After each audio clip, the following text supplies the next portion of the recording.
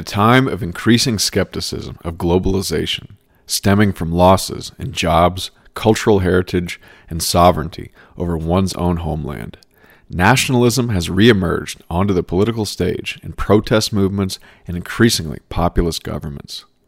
Christian nationalism, focused on the incorporation of church doctrine into a nation and often a sovereign, is not a new concept, stemming at least from the time of the Treaty of Westphalia in 1648, but recently has reemerged as a potential solution to the social ills many societies face in the West. Tonight we are joined by Woe, co-host of the Stone Choir podcast, to make the case for how and why this might be a good way forward for many of the discontented souls of today.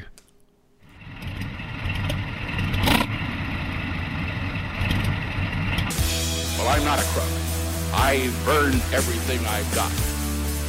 Military-industrial complex.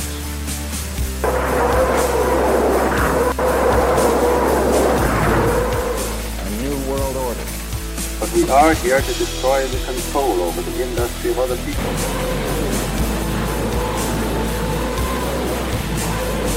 I did not trade arms for hostages. It's been time stealing.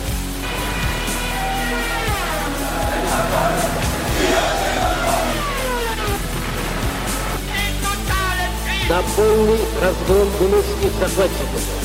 Myth of the 20th Century podcast. Hello and welcome to the Myth of the 20th Century. Today we are joined by a very special guest by the name of Woe. He comes from a podcast called Stone Choir. I've listened to it. I'd recommend it. It's quite good. He comes from the Lutheran Church. I will let him get into the details of what denomination and synod and all that stuff, because I am definitely not an expert on that. But on this show, we like to talk to anybody who's got something good to say, and I think they have a really good show. And that was pretty much the basis of why we wanted to talk. It was suggested actually by a listener that we have somebody from Stone Choir on. I know, Woe, you have a co-host, Corey. I've not spoken to him, but I know people who know him. And so, yeah, within these circles, it's funny, 6 degrees of separation of Kevin Bacon, or whatever the equivalent is for us. 3 degrees of separation from fill in the blank, but here we are. So welcome. Thanks for coming on, and maybe you could tell us a little bit about your show. Yeah, thank you for the invite.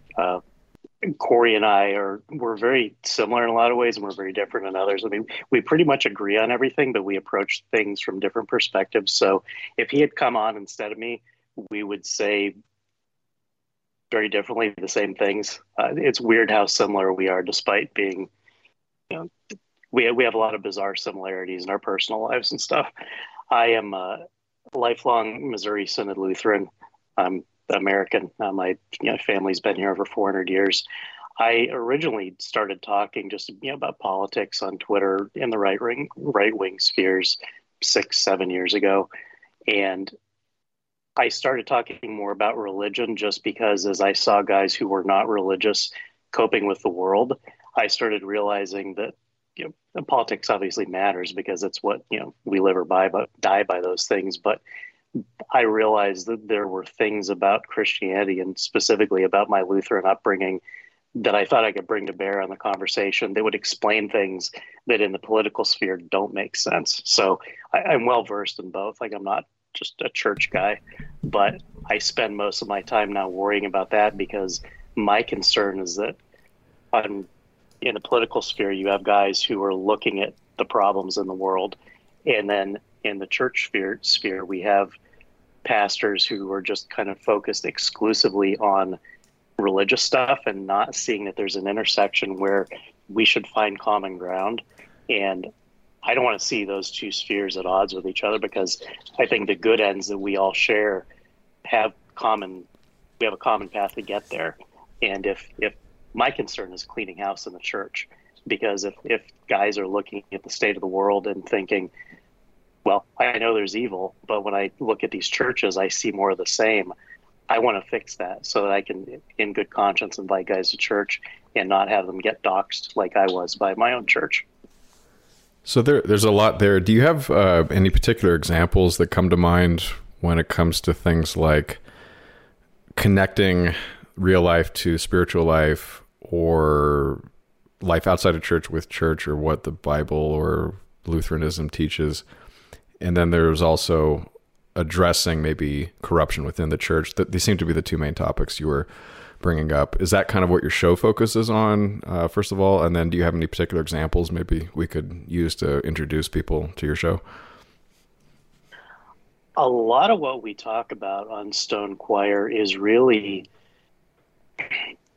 in a lot of ways, it's kind of stuff that we've all seen on poll, and we've seen, 4chan and 8chan. It's stuff that in the secular sphere, when guys are just working through race, religion as it intersects with politics, like all these controversial things, all the things, the ists and the isms that get people canceled. As I started looking at those things from a more Christian perspective, I realized that they're not at odds. And so a lot of what we cover on the show is a mix of stuff it's kind of a Bible study sometimes.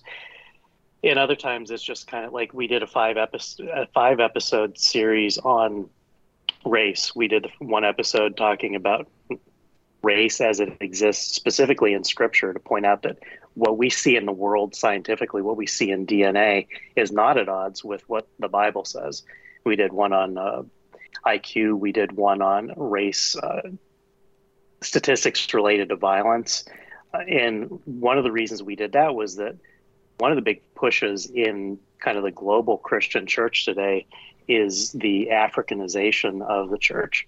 And including within the LCMS, they just finished the triennial synodical convention this past week. And one of their big pushes, and something they've been talking about for years, is that white people are going away. They're being replaced by Africans. This is wonderful. We're bringing them in. We're telling about Jesus. And then the church is just going to keep going on because there's so many more Africans. And that bothers me for a number of reasons. One, this is America. This isn't Africa. I want Americans to succeed here. And yeah, what a thought. I start thinking, and there's stuff in the Bible about that too. Like in the Old Testament, when God sends foreigners to devour your things, that's judgment. That's punishment. It's not a blessing to have foreigners overrun your country. Mm-hmm. And there is such a thing as a foreigner. So there are things that in politics, you have one viewpoint, and then these guys in the church, these men who have never looked at the stuff, because one of the problems the church has is that these weren't issues in the Reformation. A lot of the theology outside of Roman Catholicism was really developed in the 16th century, and we just kind of didn't touch it because, frankly, there aren't really enough smart people left to go in and do new analyses of these things. And I obviously believe in the supernatural. I believe that Satan is real, and he's not stupid. He changed tacks. In the 16th century, the Reformation was largely about justification. What is our relationship to God, and how do we get to heaven? That has changed. The tack today is attacking creation, attacking how man and woman are made, attacking whether or not race exists at all, attacking whether or not God puts people in certain places and puts borders around them, which is something that's in the Bible. So there are different places in Scripture where God says something, the world sees how things have always been, and most men in the church have just never thought about this stuff. So there's no repository of good, sound theological analysis of these problems, and it's killing us.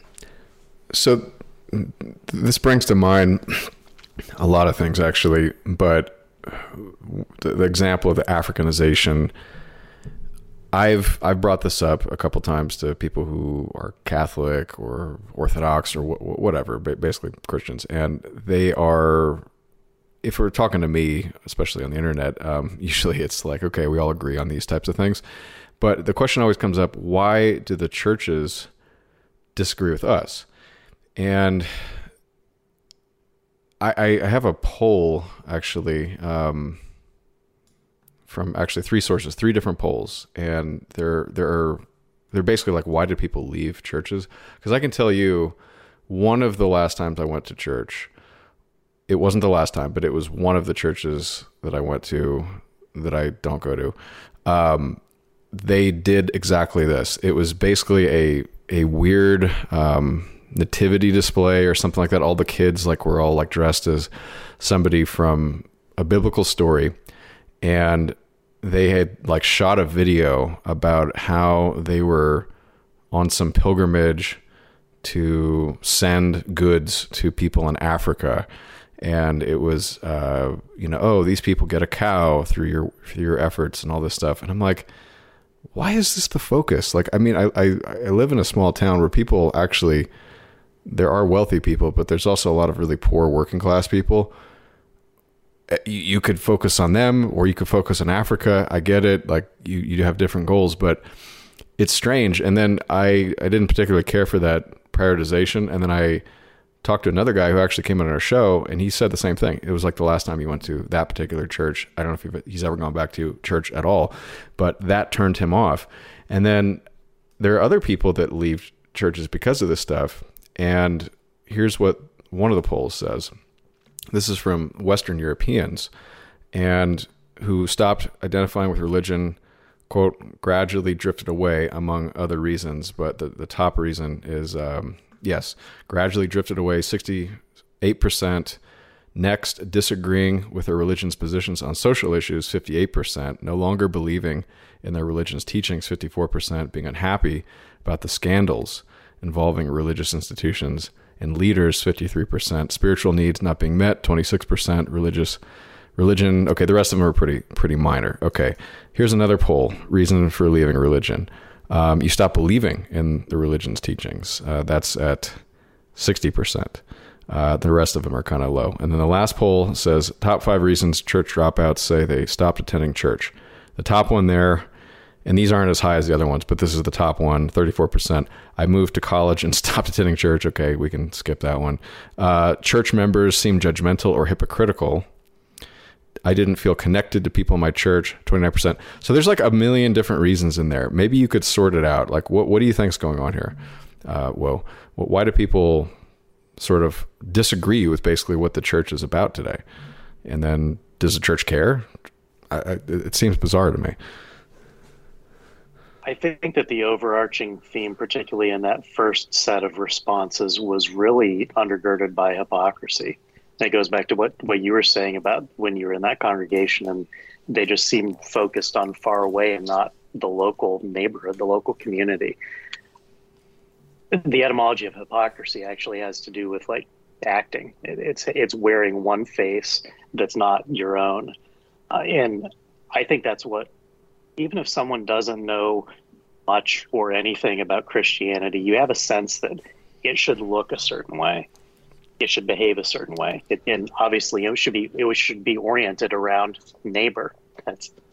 I think people that don't know much about Christianity probably still have heard about the Good Samaritan, which is it's a parable about a man who was beaten and robbed and left to die on the side of the road, and 2 men walked right by and didn't want to do anything to help. Right. And then it was a Samaritan who came and helped him. And today churches want to say, oh, well, look, it was crossing racial boundaries and there was a Samaritan helping and the Jews weren't. And so it's all about interracial harmony.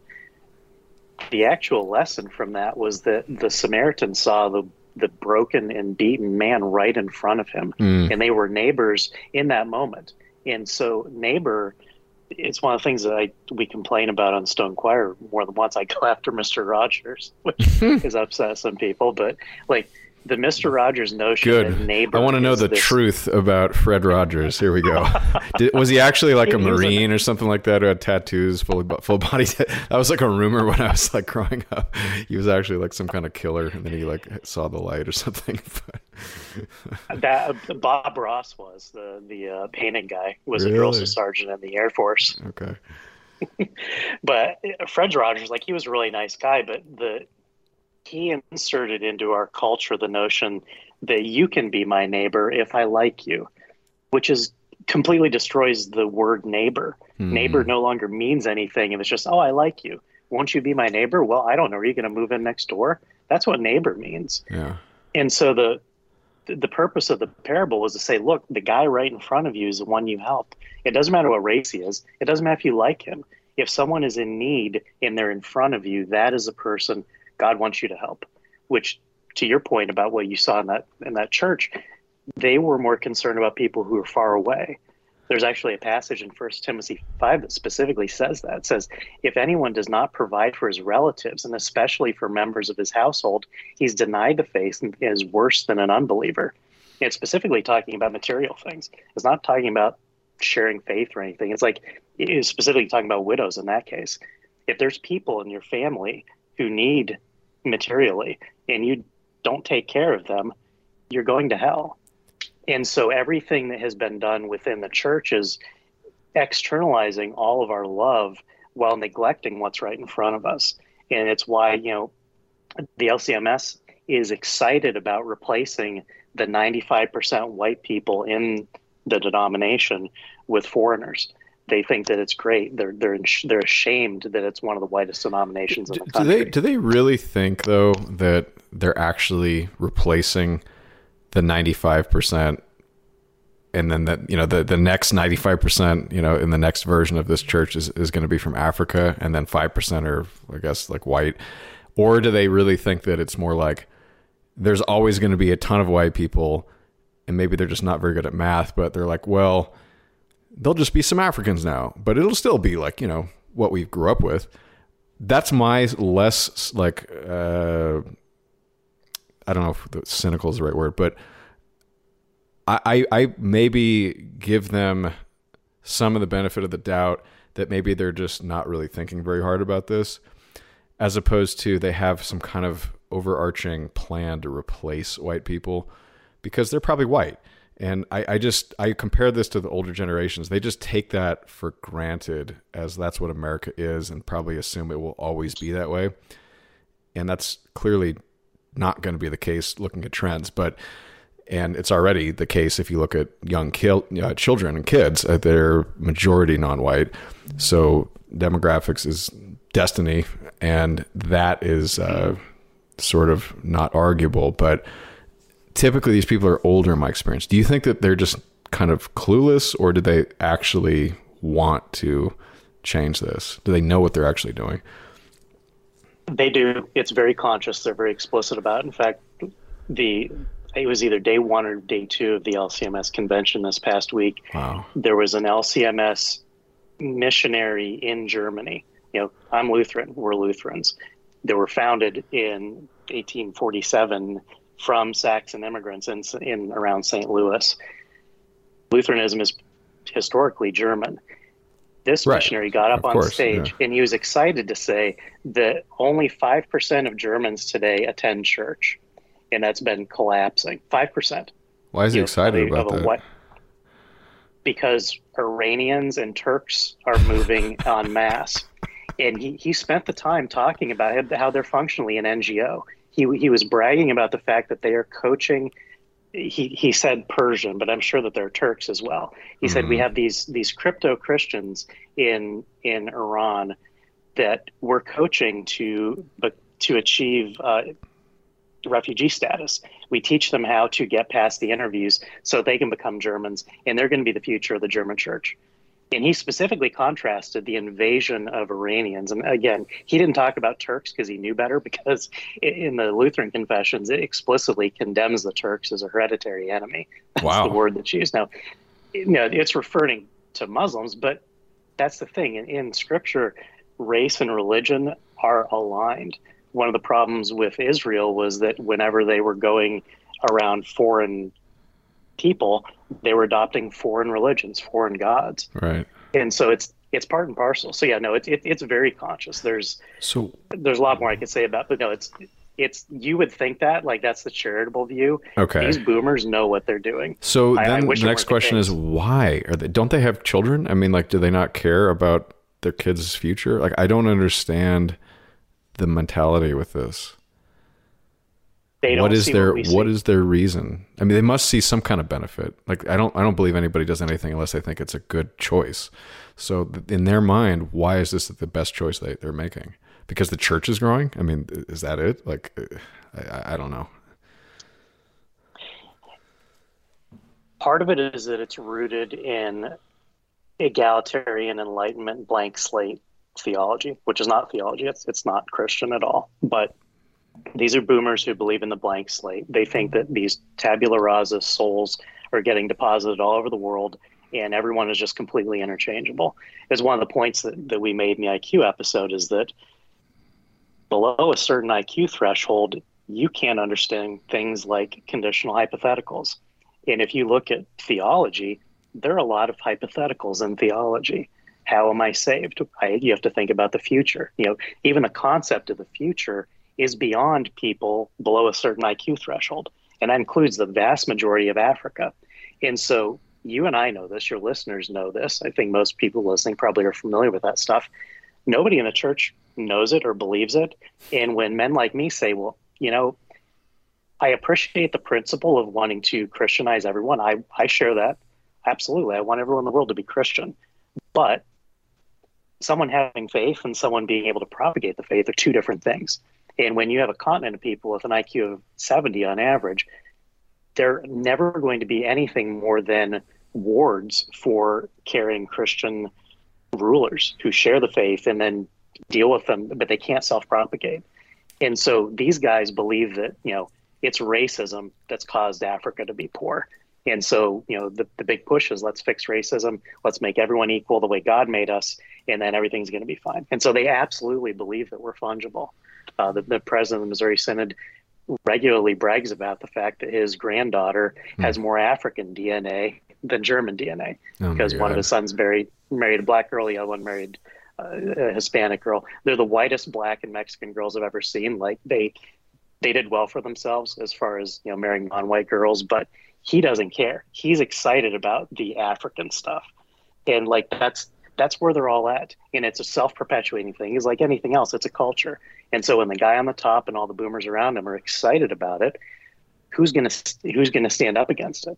Well, there are a few guys who said, actually, there's problems with this. And like I said, they came after me specifically for discussing these things. And I don't do it because I hate Africans. I do it because I want the things that I value to continue to be propagated. That includes my country, includes the faith that I hold, like good things that I inherited. And these guys are trying to destroy through neglect. Hans, you had some questions. Yeah.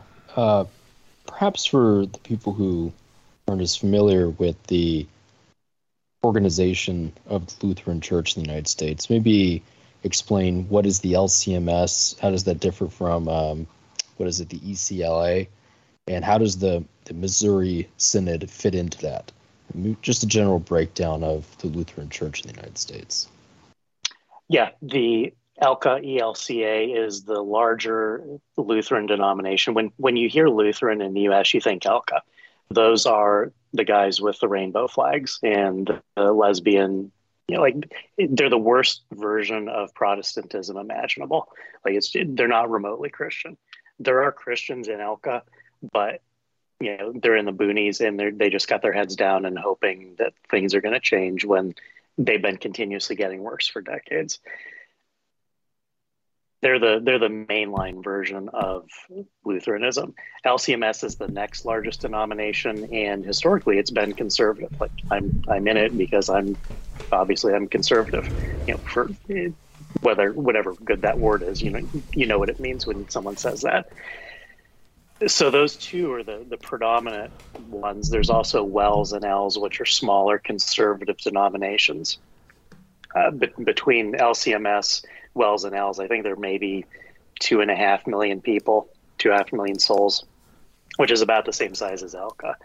So one of the reasons that, when I started talking about religion publicly in the right-wing sphere was I wanted people to know that there are actually Lutherans in this country that are still Christian, because ELCA gets all the press. And again, whenever you see Lutheran in the press, you're going to see them. You're not going to see us. And 3 years ago, I thought, hey, LCMS is doing a great job. We should be out in front. And there's been a rapid shift to the left, really, as the world has been decaying. I think there was some sort of rift in reality when George Floyd OD'd, and everything just veered hard left in every space. Wherever you look, it seems like everything got worse right around that moment. And that was certainly the case within my church body. How would you say the Lutheran organizations are doing compared to the other dominant Protestant, mainline Protestant groups in the United States? Presbyterians, Episcopalians, Methodists. Are Lutheran churches still somewhat full? Are these sort of volunteer organizations and civic organizations within the church still active as opposed to the others? How would you compare against those other denominations? 2 years ago, my answer would have been much more positive. Today, I can only say, based on direct observation and by looking at the data, that they're all going down the tubes. The only variable is how quickly. Mm-hmm. Since 2010, which is when the current president of the LCMS took over, we've lost like a quarter of our souls in 13 years. And one of the interesting things about that is that the decline in the number of members has actually exceeded the death rate. So it's not simply that boomers are aging out and dying. It's that people are leaving even faster, not only than death, but also births and confirmations. I think one of the universal things across almost every denomination, there are a few exceptions, but fecundity is one of the crucial things that's missing. It's really missing because boomers dissuaded their kids from having families, certainly having large families. There was not emphasis on that. I think that, and that's one of the reasons that today they're saying, oh, we need to import new Lutherans from other countries because we're not having any kids. And they've actually done studies within not only my church body, but others to try to prove via demographics that we can't possibly have babies enough to offset the losses, which is on its face foolishness. But Scripture talks about how children are a blessing from God, and the more kids you have, they're described as arrows in a quiver. And so these people just, not only are they being dumb politically and practically, but they're also denying Scripture by flat out telling their families and their churches, having a lot of kids is not a blessing. Go off to college. Everyone is told to go off to college. And so we're all in the same demographic death spiral. It varies some, but you'd also asked about community activity. I think one of the things that went wrong in the Reformation is that we got so good at focusing on making sure that people didn't think they could save themselves through good works that we basically gave up on the idea of even talking about good works. And within my church body, a lot of pastors today are actually afraid to tell people to do good works, even though God says, I've prepared good works for you to do for your neighbors. God doesn't need our good works, our neighbors do. And so churches have abandoned the idea that we should help our neighbor because that might sound too much like works righteousness, which again comes across as hypocrisy. If someone says, I'm a Christian, I'm really invested in whatever goodness and loving God, and then all they'll do is write checks that get sent overseas, someone who's looking from the outside looks at that and says, I can spend my time and money better than this. I don't see any value in anything that they're saying. And that it kills me. Like I said, there's something that we have doctrinally that's just being completely lost by all these missteps and these misdirections. Well, if I can ask, where are these people going that are sort of bleeding out of the church? Are they seeking out sort of the burgeoning evangelical organizations? Are they sort of just becoming general secular families? What's becoming of them? Where, if you know?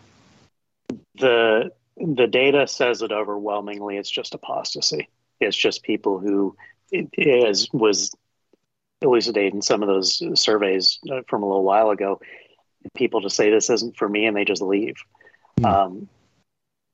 Which again, it's heartbreaking. And it's at the same time, I don't blame them because so many of the churches are they're not doing what they're supposed to do. They're not preaching what they're supposed to preach. And so that destroys faith.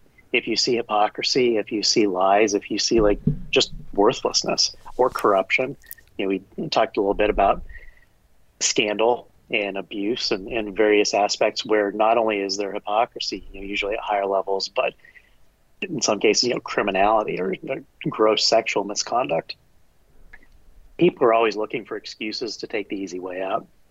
And it's crucial in something like a church where it's completely voluntary. If you don't show up on Sunday, it's probably going to be a while before anyone says anything in most places. You can't give people an excuse not to come. And yeah, it's a case where when people are turned off, they're usually turned off entirely to the subject. It's not that I'm going to look for something better. They just think, well, it's just not for me.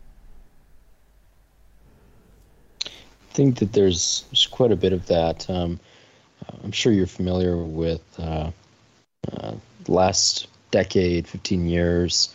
There's been splits in the Baptists, Episcopalians. Now they're sort of Anglican offshoot. I believe there's some kind of split going on with the Presbyterians, the Methodists. It's sort of very predominant amongst American Protestants now. Do you foresee more splits within the Lutheran communities?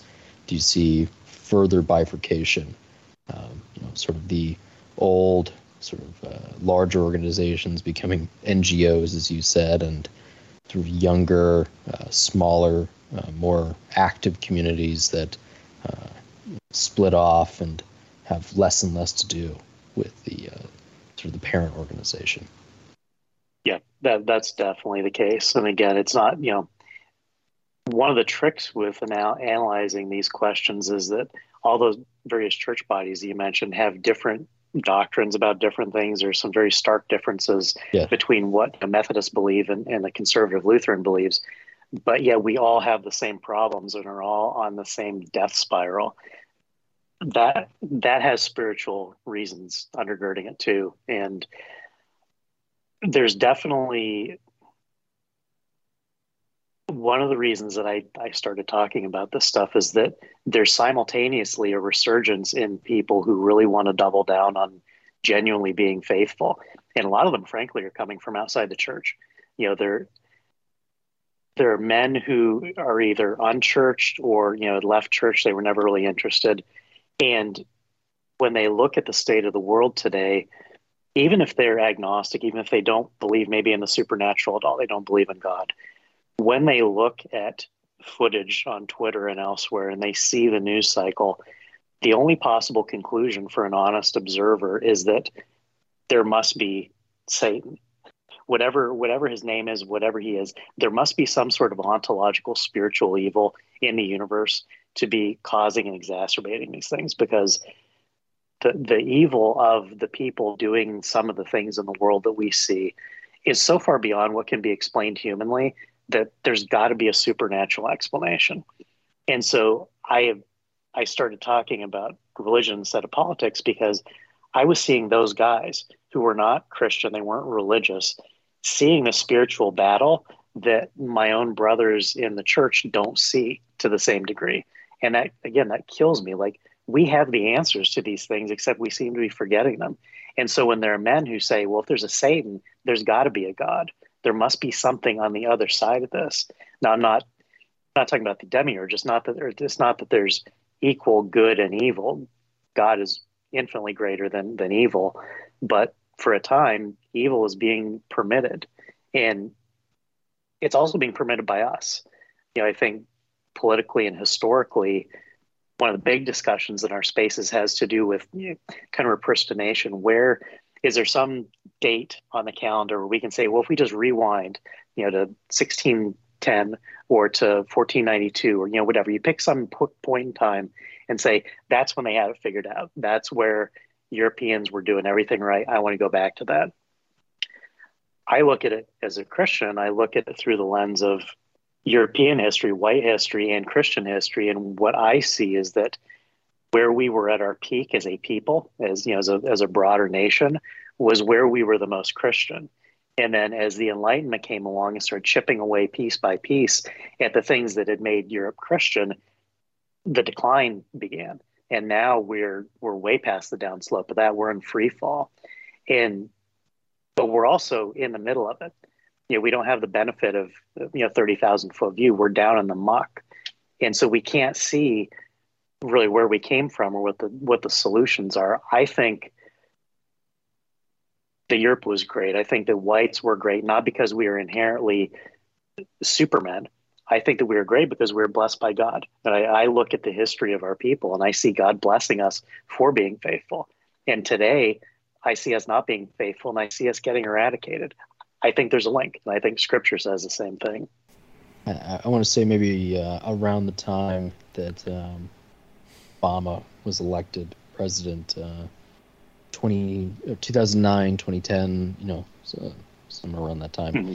He made this infamous comment, we are not a Christian nation. I think, maybe to paraphrase, or that could have been his exact words. Something that I noticed immediately after those comments were made. There was a very, very sharp turn in sort of the American approach to Christianity. Suddenly, it's not a serious thing. And very rapidly, you have what was the sort of make or break moment for many Protestant organizations in the United States, which was the topic of gay marriage. When gay marriage really came to the forefront, legally and culturally, not long after those statements were made. It was only a few years later that it was deemed constitutional. Do you see that period, this really crucial, let's say 2008, which is when the gay marriage fight in California started, to maybe 2015, as a major inflection point for American Protestantism and particularly Lutheranism? Did you notice this within the Lutheran Church, that this was a major controversy, this topic of gay marriage? I was not paying attention at the time. I should have been, but before I got engaged, I just basically it was kind of the Lutheran version of patriots in control. I knew that there were conservatives that were kind of running the show or trying to, and I just assumed they had things under control. I wasn't paying attention then, but I can tell you, having looked at the Pew numbers, the Pew longitudinal survey from I think 2013 that specifically asked about this question, just a few years after, I was shocked at looking at the data for my own denomination and for the similarly conservative ones at how overwhelming it was split, basically about 50-50, where in terms of supporting homosexual marriage and the related questions. That shocked me looking back. I wasn't paying attention at the time, but when I looked at that in retrospect, I couldn't understand how that was even possible, because it's not something that's tolerated within the church, or at least never has been in my experience. Mm-hmm. One of the questions that came up as we're discussing doing this episode was around catechesis and teaching and inculcating the faith, and how Hollywood relates to that, or that the question was about Hollywood and Netflix and things like that. I think that everyone, regardless of denomination, is being catechized 24/7 by a wicked world. And then they get a couple hours on Sunday, maybe, if they show up, where maybe somebody says the opposite.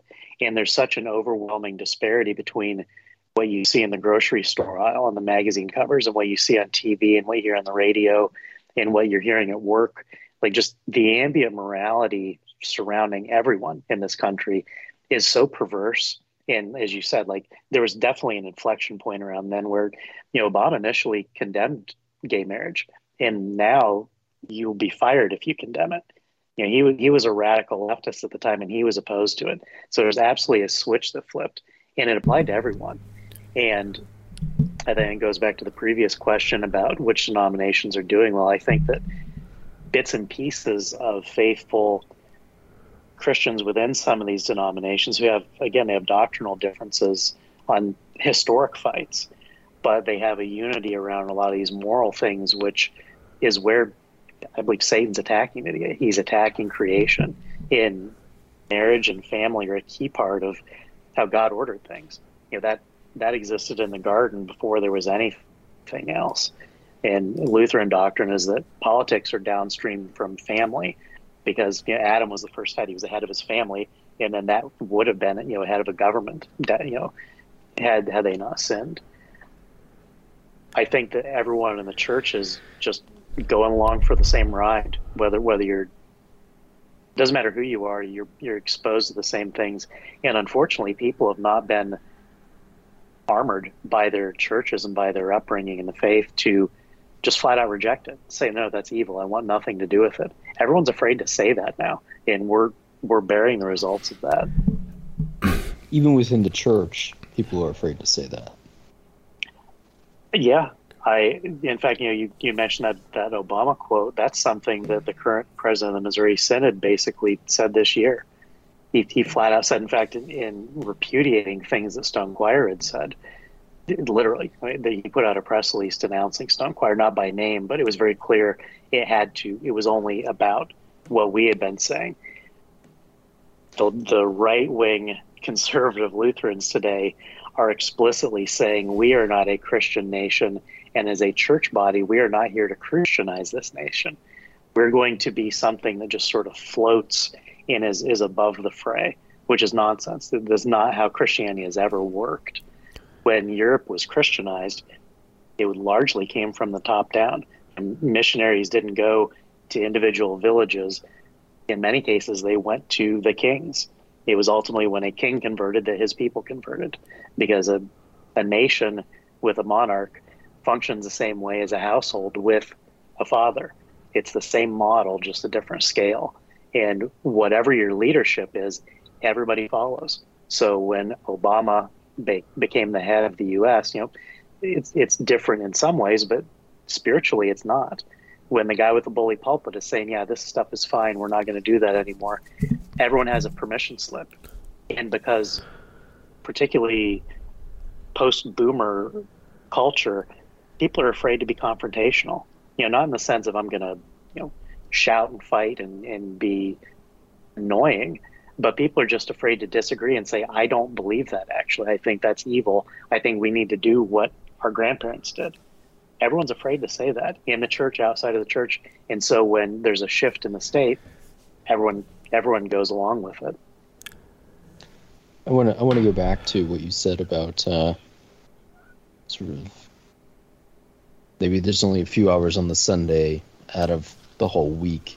You absorb any Christianity, any alternative to sort of you called it the catechesis of Hollywood. What have you found be effective in providing a cultural ecosystem, a way of life that isn't just those few hours on a Sunday? What has your community done to try and bring people towards something different? Maybe something that would have been far more normal just a few decades ago. I think for my part, starting Stone Choir is one of the most effective things I think I can personally do, for the specific reason that I hate to use such a kind of libby term, but raising awareness, like the lifestyle that we all hold, where even if you're a faithful churchgoer, it's a couple hours on Sunday and you got another 165 odd hours where you're doing other stuff and no one pays attention, because that's just it's the habit of life that we've all gotten into. So I think making people conscious of the fact that, you are being catechized by the world the rest of the time. Every conversation you have, everything you're exposed to in the media where you're not actually paying attention, that's teaching you something too. And I think that if people become aware that they're being preached to all the time and that they're competing religions, it's not in the sense that we don't think of the secular as being a religion, but certainly in our age, it absolutely is.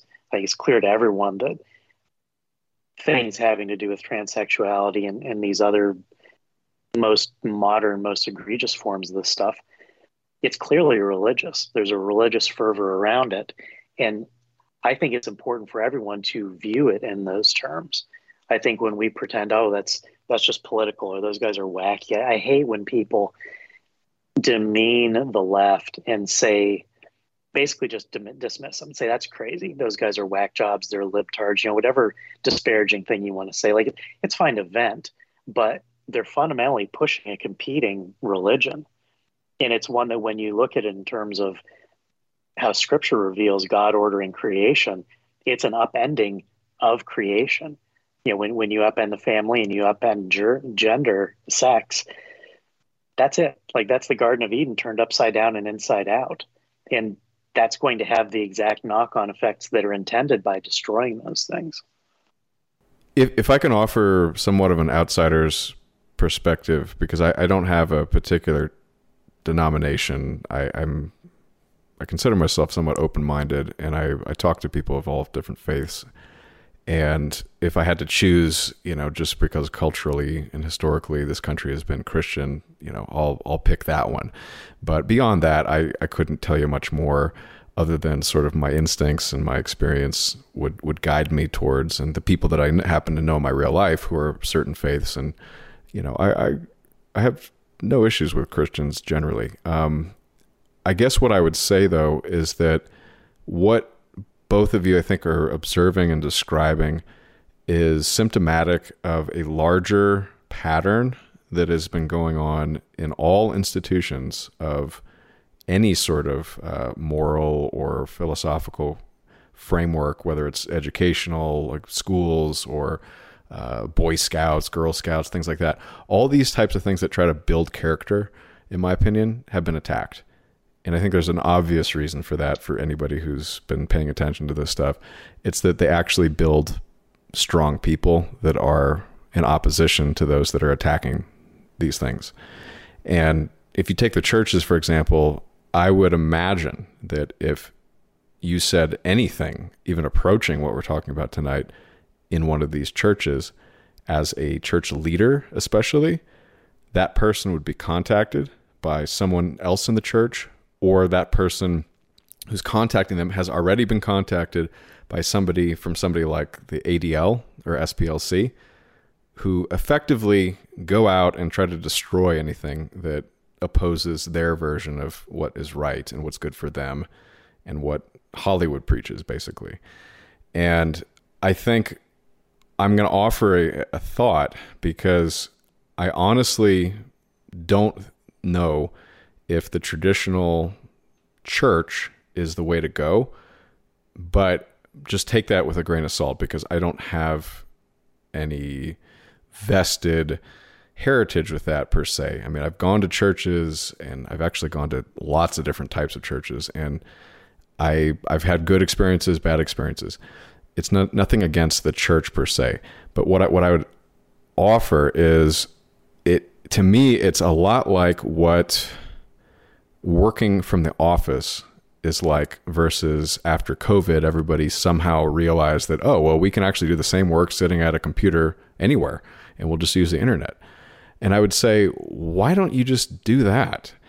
And look at how popular Joe Rogan got by just talking his version of whatever he is about. And it's from the heart, generally, I think. It's appealing. It's educational for the most part. And people like it, and they can tune in wherever they are, whenever they want. And like you guys at Stone Choir are doing, just do that. Why do I have to get up at a certain time and go to the office or church and hang out with a bunch of people I don't like, who don't like me, who don't let me talk, and who seem to have this weird authority over me based on really false pretenses and, frankly, corrupt things. And it just doesn't make any sense. And so let's just see what happens when somebody who actually speaks some sense for once, like E. Michael Jones, from the Catholic side of things, he got a huge following by just speaking his truth, and people loved it, and he got really popular. Why don't you guys just do that? And let's just see on an actual fair marketplace who actually gets more attention. And I'll bet you that people who actually speak honestly and truthfully and and based on things that they have done research on and things in scripture, like you guys talk about and do. Let's just see how far you get. And unfortunately, you're going to be still attacked, but I think it's a lot harder to attack somebody on the internet than it is with a building that pays, well, I don't know if you pay property taxes these days if you have a church. I think there might be an exception to that, but you got upkeep, you've got, maintenance issues, electricity, all that stuff, overhead. Let's just see how the decentralized approach works. I would offer that as maybe an idea, because I am really disgusted with all the institutions that used to be really sacred and good in the West. The military, the church, the university, they've all been destroyed. And we know who's doing it, and we know why they're doing it. And what's the answer? I don't know if it's like just go back into those stupid institutions. Maybe it's blow it up and think outside the box. That's all I wanted to say. But what do you guys think? I think you're absolutely right. The institutions that our grandparents inherited have been systematically hollowed out, worn as skin suits, and then destroyed. Secular, religious, pretty much anything that's been an institution that, as you said, was there for moral formation, for cultural reinforcement of good things, has been systematically destroyed. I think on one hand, that's an indication that they had to be. I think we all know that if those things were still standing as they had been instituted, we wouldn't be in this shape. So from my perspective, when I see evil happening in my church body, in a way I take that as a good sign, because it means that we still had something that was worth destroying. Whereas a lot of other church bodies were so much further down the path that they're not undergoing as much stress today, because they've already kind of been destroyed. I think where I would disagree with one of your premises is that I think those things were instituted in an explicitly Christian society, long before living memory, where everything was Christian. Those various things were erected to serve different types of purposes. And I think it gets a little bit back to what I was saying earlier about good works. Christianity is not just about this life. It's not just about living your best life or giving good advice. It's about the afterlife. It's about our relationship with God in time and in eternity. And a big part of that is our relationship with our neighbor, our relationship with our community, with our nation. But it goes beyond the political in the proper broad sense. I think that as Christianity died in the West, the institutions began to collapse because what was undergirding them was just kind of hollowed out, turned into quicksand and fell away. And so, it's amusing for me as an LCMS person to point to the Boy Scouts as, one of the latter institutions to collapse, because the LCMS had historically been strongly opposed to the Boy Scouts by seeing it as a sort of version of Freemasonry, where there are some secret oaths. It's an institution that was trying to uphold morality without the God behind the morality. And so the LCMS in particular was specifically opposed to the Boy Scouts because it was trying to be moral without necessarily pointing to a particular God with doctrines underneath them. I think that today, as you're looking at things like, E. Michael Jones and Joe Rogan and podcasts and popular discourse, I don't think that is competition with what the church should be. It's certainly competition with what a lot of the, big kind of evangelical light churches have become. There are places like Saddleback where it's a theater. People are going for an experience, and maybe, basically like TED Talks, only with light shows and stuff and music. As a Christian, I don't think that's at all the purpose of church proper. Now, there's a distinction between training and raising someone, for example, in Proverbs. If you read the book of Proverbs, it's a bunch of advice, basically from a father to a son and from God to us, how to live a good life. That's not salvific. It's not how you earn your way to heaven, but it is what a holy, godly life is going to look like. there's a time and a place for that, and then there are things that the church, like the church service, accomplishes that aren't exactly what you do on a podcast. I One of the distinctives of the LCMS of conservative Lutheranism, some people call us Roman Catholic light because I've actually talked to Latin Mass guys who were actually jealous of some of the services I've showed them from LCMS congregations because we preserve even more some of those forms of the tradition than they have. One of the things that's done within the LCMS is we don't call it a worship service usually, we call it a divine service. And the reason for that is it's focusing on who's doing what's happening Sunday morning. If you think that going to church is you showing up to hear a TED talk and maybe to be motivated or to learn something educational that you might get from a podcast, then the quality of the presentation and how good the speaker is and whether or not you like the music is the most important thing, because you're going there maybe to be entertained, edified, but you want some entertainment value. And when you talk about as a worship service, that's me doing something. Within Missouri Synod Lutheranism, conservative Lutheranism, we typically refer to as a divine service where God's doing something for us. And so your question about why would I show up for my denomination, we show up on Sunday because that is where God is delivering his gifts in a specific way that he promises to deliver them when the faithful are physically gathered in a way that you can't get on a podcast or a video stream or anything else. That there's something about the immediacy of the faithful gathering together, around the table to receive communion and to hear the word preached. The physicality of that is actually an element of what God is doing for us. And so I think that both are necessary, and I think that both need to be oriented around what God says we should be doing. But I don't think you can substitute church service for good speaking because they're not quite doing the same thing. But that's rooted in doctrinal purposes. So if someone disagrees with the doctrine, what I just said isn't going to make any sense. If you don't think that God's doing something, then you would be absolutely right. Why bother if I can get better information from Rogan or E. Michael Jones or somebody else?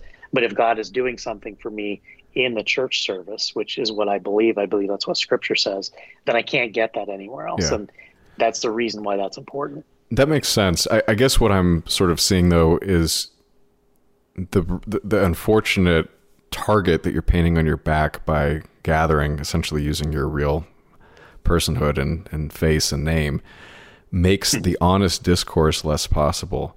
And so if you could somehow marry what we're doing now with the physicality, I'd have no problem with that.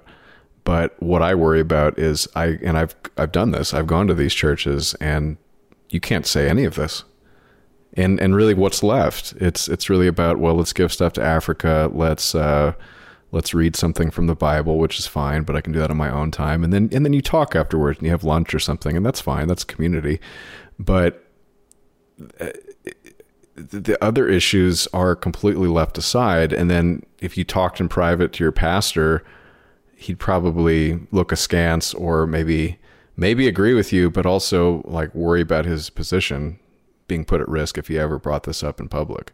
And so I don't know how you actually affect any change on the issues we're talking about, which we believe to be really important in the church at all, unless you actually say, hey, look, you know what, you guys, just like anything else, if a restaurant starts, delivering really bad service, you go to the next restaurant, or you think, a little bit more creatively, unfortunately, in these times that I think we might have to be. But I want what you're describing, but I just don't know if you're going to get it today. And that's my frustration, basically, and probably the frustration of a lot of people who have left church. I think it goes back to the Obama question. If people were saying 15 years ago in church, if they were saying today what they were saying 15 years ago, they would face the consequences that you just described. And I think that's a fundamental problem. I don't think it's a pragmatic problem that we need a different way of presenting the truth. I think we need to sack up and stop being cowards. The early church was defined by Roman persecution. The early Christians were fed to lions. They were set on fire. Roman candle was It was Christians who were set on fire to be torches for dinner parties. They confessed their faith. They confessed what God had told them, and they took the consequences as they came. I think that it disgusts me as a Christian that we claim to have the same heritage and the same God, but we don't have any of the guts to go 1/10 as far as they do, and just being honest. If Christians today in our churches were saying what Christians were saying 50 years ago in churches, as you said, they would face those consequences. And I say, so what? If everyone was standing up and saying, this is what God says and this is what I believe, it would be a lot harder for them to be persecuted, because there would have been so many of them that there frankly just be too many to persecute all at once. There'd be enough pushback that you wouldn't have to have Roman candles and people being fed to lions. It's because we've been made into cowards, spiritual cowards, that it disgusts people who look and say, well, why bother? And I agree with you. Why bother going to those places? I want to see places where people just say what God says and take what comes. That's what we're doing on Stone Choir, and we faced consequences for it, and that's fine. It's being faithful may not be pleasant, but it's still the right thing to do. Well, this comes up a lot in any dissident, or maybe not even a minority opinion. It's just sort of a persecuted set of beliefs or opinions, where you have an authority that disagrees with you, and under the sort of game theoretic scenario where everybody who is in the majority grouped together and banded together and fought against that tyrannical power, you would probably win. But the problem is unifying those people to that goal is difficult. And then the tyrant knows enough to divide and conquer, basically, the people below the tyrant, his servants, I don't know what you want to call them, but the subjected people. And they're going to pick off the people that start showing leadership qualities that might be able to lead those groups of people against them.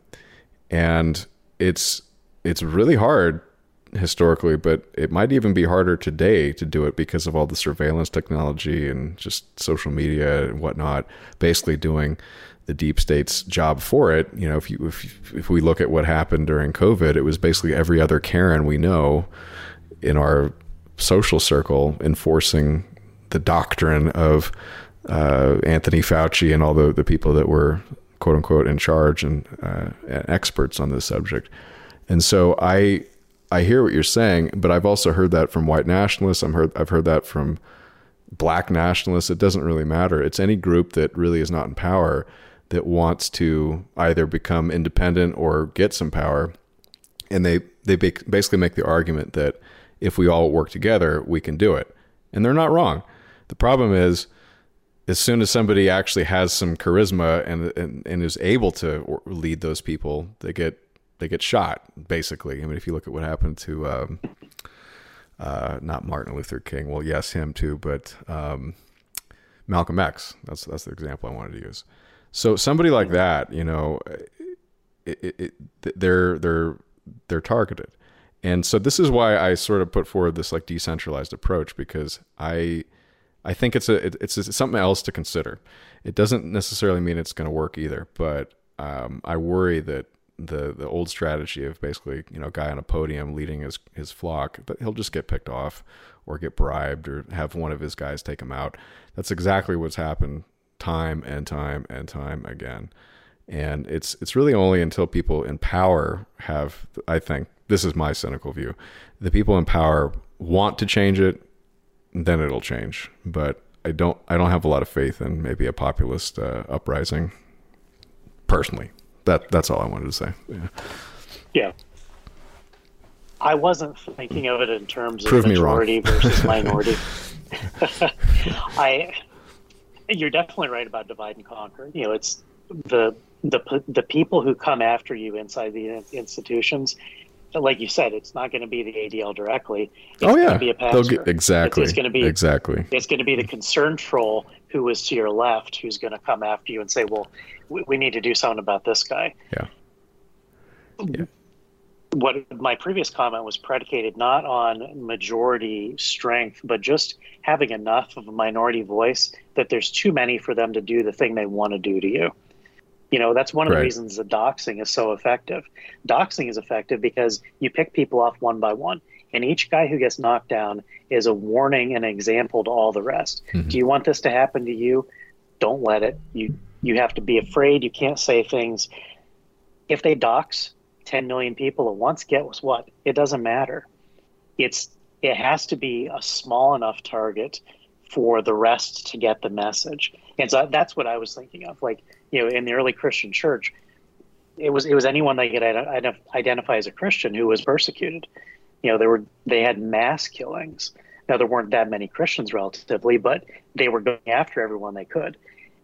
50 years ago, most people were Christian in this country still, at least nominally. If today they were saying the things that they were saying then, there would be too many for there to be even cultural pressure. There would be enough of a mass. I mean, look at the other side. Look at how few people are actually speaking in favor of transgenderism and these other crazy things. It's a tiny minority with the megaphone, but it's not that many people. It's just all the people making the noise. I think to your point about,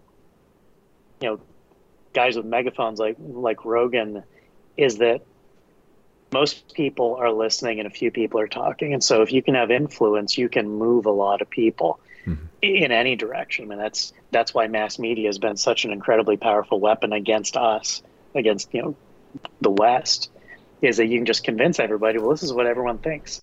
And everyone's afraid to, either they don't care, they're not invested enough to talk face to face with their friends and neighbors, or they just assume that, well, what the TV or the radio said must be true. Everyone thinks this other thing. I think that there's one prong of the strategy. If anything good is going to happen, it absolutely has to come from things like this, from things where, it's a podcast episode you can share with people, whatever episode, doesn't have to be this one, but you can hand something to someone and say, you know what, here's something you might not have thought about before that's actually really important. The last episode that we did on Stone Choir was 2 weeks ago, was specifically about the Holocaust. We did 3 hours basically going through the key elements to demonstrate the historic narrative, the narrative that emerged in the 60s doesn't match the facts from the 40s. And the thing that was really heartening to me after we did that is that the feedback we got was, a lot of guys are saying, I shared this with my girlfriend. I gave this to my mom. Yeah, these are not extreme right-wing dissident wives and girlfriends. These are just normal people, where if an intelligent person can sit down and describe the facts to someone, they may not believe it all, but they'll go along with it and say, huh. And one of the things that we found after that episode was that a ton of people said, that explains so much that I'd never been able to put my finger on before. So I think that in some ways we underestimate the influence that we can have, because so many of the voices in our space have been kind of crazy. It's because it is the truth has been pushed off to the fringe to the point that only people attracted to the fringe are even talking about it. And that's exactly what needs to happen to destroy the truth entirely. Normal people, that's the Overton window in a nutshell. When only extremists talk about something, it becomes extreme. And that's self-reinforcing, because there's some guys who are, the last episode we did on Stone Choir just this week was specifically talking about conspiracy theories and how some people lose their minds. They start unwinding the lies they've been told, and then they're just off to the races, and they think everything's got to be a lie. And they will then instead of falling for all the narratives, they fall for all the counter narratives. And so you end up, thinking the earth is flat and that sort of crap. You can't fall off either side of the force. But when intelligent, normal people can describe things honestly, it has a groundbreaking effect. I think we're seeing that on Twitter right now is the SPLC and ADL have lost control of the degree of censorship that they had a year ago. I've seen the tone radically shift. And that has an effect. It's gradual and incremental, but it's incrementalism that got us to this point. And I think, the clock is ticking. I don't think we have 20 years to turn the tide, but I think that just one man talking to another and describing these things makes a huge difference. When you have one guy sharing a podcast that 10 people listen to, that's exponential growth. Completely agree. Hans, did you have any thoughts? I had something else I wanted to bring up that's kind of tangential. But Hans, if you had anything before. Sure. What would you recommend sources, perhaps books, to start with, on Christian nationalism or the history of American Christianity? There's quite a few, almost too many, books on these subjects. But what sources would you recommend to the listeners? Specifically on the question of Christian nationalism, Corey and I were one of the first people actually talking about that subject. I have not read the couple books that have come out from Andrew Torba's space. I think Boniface Option might have written one. Stephen Wolfe wrote one. I haven't read them. The reason I haven't read those books is that those guys are coming around, but they're still kind of coming at it from the CivNat perspective, where magic soil and ideals will change fundamentally a human being from one nationality to another. And I, as a Christian and as a nationalist, I value the definition of both of those words. I think that when we have these churches with rainbow flags, there are no Christians inside. And I think that nation, the etymology of nation is the same root as natal. It specifically has to do with lineage.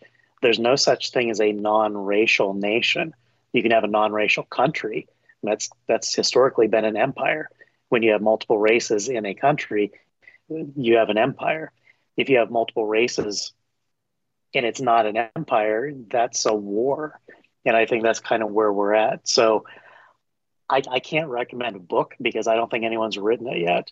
Stonechoir, one of the early episodes, we did a couple episodes, one on Christian nationalism and another was titled Election and View of Headship, where one of the things that I wanted to tackle, and again, this goes back to the synthesis of why is the world attacking whites? Why is the world attacking the idea of nations, of nationality, of nationalism being, evil? I think another related word that goes along with both of those is colonizer. When that is used as a slur, which, like, when you hear colonizer now, it's naturally, you think that this person hates something, and some people think, well, that's a terrible thing. The worst thing you'd be is a colonizer. In the episode that we did on election, meaning biblical election, that God foreordained those who would be saved, we specifically made the point that when you look at the history of Europeans, after 1492, as we spread out from Europe to go to other continents, we took the gospel with us. We took the Christian faith with us. And we went to parts of Africa. We went to a lot of South America and North America. Eventually, we got to parts of Asia that we hadn't been to. And we took Christianity with us. It's my belief that the hatred that we see today, again, I'm coming at this from a supernatural perspective. I think that Satan's pissed off that he lost North America and South America and in Africa. Those places that for thousands of years had never had anything remotely Christian. They were completely descended into demon worship. And when we showed up, we saw that. We saw absolute horrors. We saw people who were naked, who were human sacrifice and cannibalism, and things that never happened in Europe. Bad things happened in Europe when it was pagan, but never to nearly the same degree. I think that we see hatred of things like colonialism today. It's specifically an attack on the fact that when whites went elsewhere, we took the gospel with us. And so back to your question about Christian nationalism, I think that the nation part of that is every bit as important as the Christian part, because if you take just Christianity as a religion and you detach it from the people who held it. Christianity is a faith. Jesus died for everyone. Jesus died for every human being who has ever lived. The Bible is completely clear about that. Europe is the only place that Christianity took off until fairly recently. And it only took off in other places because we brought it. And so I think that Christian nationalism, if it's not rooted in the fact that nations are racial, it's ultimately just going to be another sort of universalist nonsense where you have people saying, I don't care if all the Lutherans in Germany or the United States go away because we can just teach Africans to be Lutheran. I think we have to get both of those questions right simultaneously, or there's no point in either. I have maybe a bridging thought that I hope you can clarify, because to be honest, I'm a little bit confused by the distinctions between what it means to be a nationalist, what it means to be a Christian, what it means to be a right winger, what it means to be a left winger. And I wasn't going to read the whole paragraph. I was going to try to keep it short, but I think actually, based on what we were just talking about and what you were saying, it might be necessary to read the paragraph. And I got this, by the way, from a really good Substack that I've been reading recently called Neo-Feudal Review. I don't think he's Christian, but he's at least scholarly enough to cite a lot of stuff. But I'd actually like you, Woe, to clarify it, because I think I trust your Christian understanding more, and tell me where he might be getting some of this wrong. But before I read what he's actually written and what also he quotes, I want you to just keep in mind his basic assertion, as I understand it, is that a lot of what the left is today is actually based in Christianity. And that might bother you, and it maybe bothers me too, but I've heard that a lot, and I'd like you to clarify what is going on here, if you can.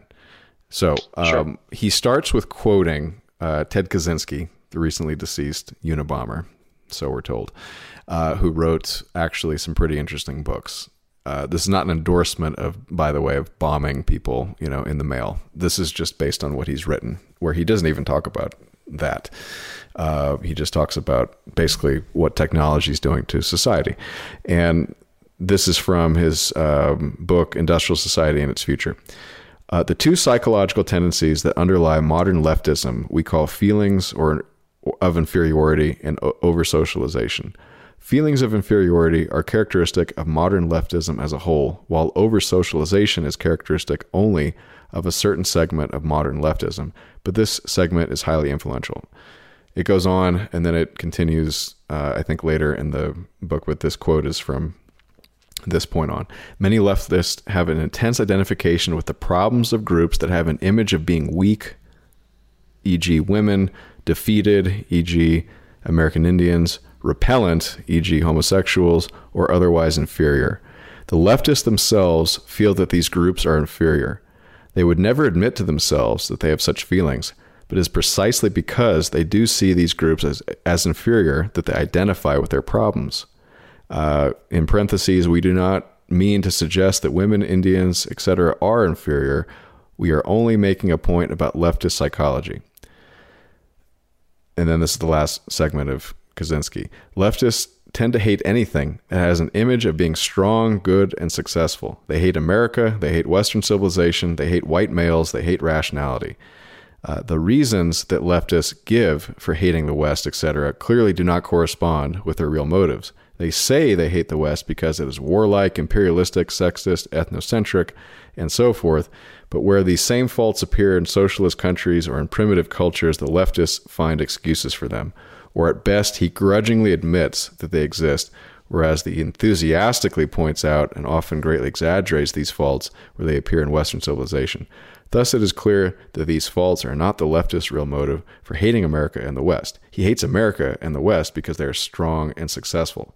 Now, here's the link to where this blogger is making to Christianity and leftism. Kaczynski's explanation of leftist obsession with tearing down anything seen as strong, successful, or superior syncs up easily with Paul's, I think St. Paul or Paul of Tarsus, I can't remember, but Paul, original transvaluation of values, which was aimed at subverting and destroying Roman warrior values, which valued greatness, strength, individuality, self-determination, immediacy of purpose, honor, acceptance of hierarchy, and nobility. He then, and this is the last part, he then cites two passages from, one is from Galatians and the other one is from Matthew.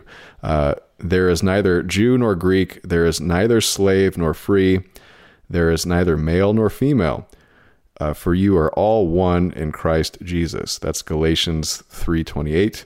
And then, whosoever will be great among you, let him be your minister, and whosoever be chief among you, let him be your servant. That's from Matthew 20:26-28. Okay, so he's basically saying egalitarianism, kind of leftist stuff, is Christian. And Kaczynski's take on leftism was kind of interesting because he's basically saying people who are sort of castaways in society have this innate attachment to leftism. And I think that's somewhat what Christianity was based upon too.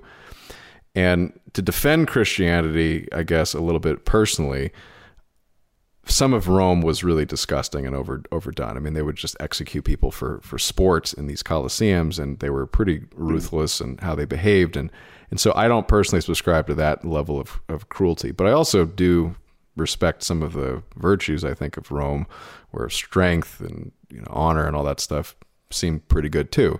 So my take is that Christianity and Rome sort of merged, and then they kind of went on this like weird path together for a while there. But they are kind of contradictory in some ways, and the left and the right are sort of different too. So how do you see like all that interpretation of Kaczynski and also this blogger of like the left and Christianity? What I was just saying about election and view of headship episode, talking about colonialism and the modern hatred of whites, that is my answer to what Kaczynski said. I hadn't read that, but that's exactly what I was talking about. If you don't see any spiritual nature to the conflict, then yeah, it just seems like strength versus weakness, or degeneracy versus purity or something.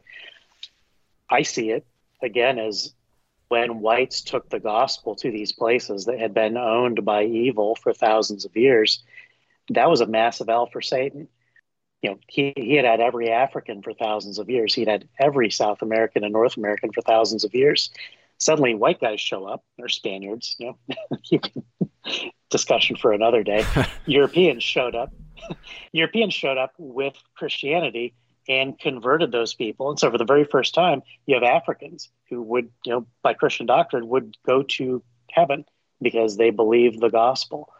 And I think that's the explanation for what Kaczynski observed. I don't think it was strength versus weakness. And I think one of the kind of silly things about the subsequent commentary on him from the Substack is that in order to believe that, you have to ignore over 1,000 years of European history where we were muscular Christianity, where it was the kingdoms and kings who were all Christian doing the very things the kind of the Nietzschean view of Christianity, the slave morality thing, wants to pretend never existed.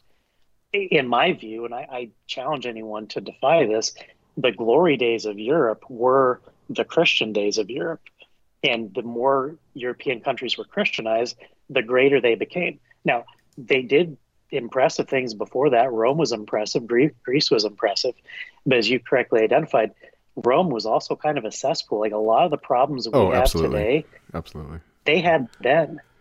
And I'm glad you mentioned Galatians 3:28, because that is a proof text that a lot of the pastors I have a problem with use. There's neither Jew nor Greek. Greek is also translated Gentile. The Greek word there is ethnos. It means nations. It means races, because Jew was a race and a religion, and then all the other nations, all the other races were separate. That verse in particular is incredibly important, because when you look at the context of Galatians 3:28, it has nothing to do with race. It has nothing to do with sex. It has nothing to do with social status. The other thing was slave nor free. It specifically has to do with salvation. It's saying it doesn't matter what your station is in life is. Jesus died for everyone, and everyone can and is saved if he believes. And so that verse is today used as a solvent. Yeah, to destroy the nation. Yeah. And I have this fight. A lot of, all these pastors have blocked me at this point, but they want to say there's neither Jew nor Greek, therefore race isn't real. Like, okay, well, there's no male and female. So does that mean that trannyism is okay? Just on its face, no Christian doctrine about anything other than race can possibly survive if you use that as a proof text. This begs the question, why are these guys pastors? I mean, was just nobody else applying for the job? It's like, honestly, that's what it sounds like, because you clearly have a better understanding of this stuff, to me, than a lot of these guys, unfortunately. Not everyone. I'll give some people the benefit of the doubt where they dedicate their lives to this stuff. But I've met some guys, and it's like, I don't know, like, if they're blocking you, they don't even want to discuss it, where you have a pretty cogent argument. That to me is just, it's anti-intellectual. It's dishonest in many ways. And it sort of goes against what actually their role is supposed to be, is actually like helping the laity, right?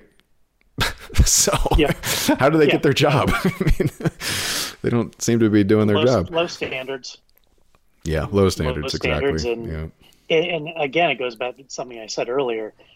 There hasn't been serious theological introspection of issues, in my opinion, really since the Reformation. It's particularly the case with with Lutherans. The Reformed and some of the other have done more thought about different things. The Lutherans are still living in the 16th century, and anything that Luther and Melanchthon and Chemnitz and a few other guys didn't write about just doesn't exist in their minds. And I've described the Lutheran Confessions, the Book of Concord, as a sort of Maginot Line that was successfully drawn around the doctrine of justification. And Satan's like, okay, whatever, I'm just going to go around. You're going to say that I can't tell people they're saved by their good works. Fine. I'm going to tell them that there's no male or female. I'm going to tell them you can be whatever you want. You can self-identify and undo how God created you. And these pastors who have no ability to actually read scripture and correctly interpret it against modern heresies, they fall back to these nonsense things that are informed by their Netflix catechesis. That's exactly right. They're informed.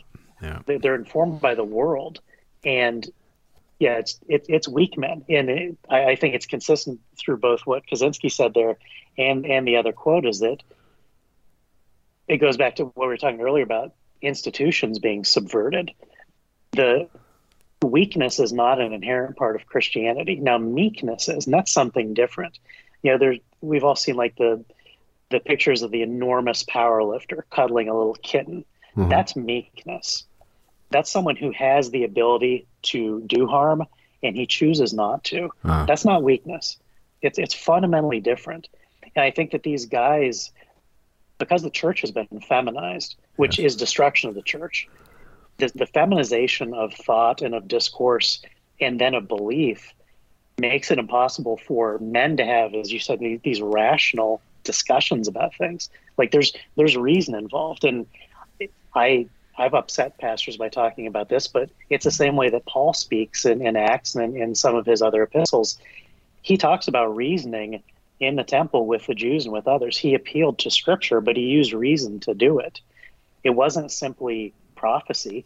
It's like, look, if A, then B. Jesus did the same thing. Jesus and Paul both use Aristotelian logic in certain places, because that's like, it wasn't the Greeks who invented that. I believe that reason is a gift from God. Right. They kind of just like formalized it into a system, but it was always there. Yeah. It's not like exactly.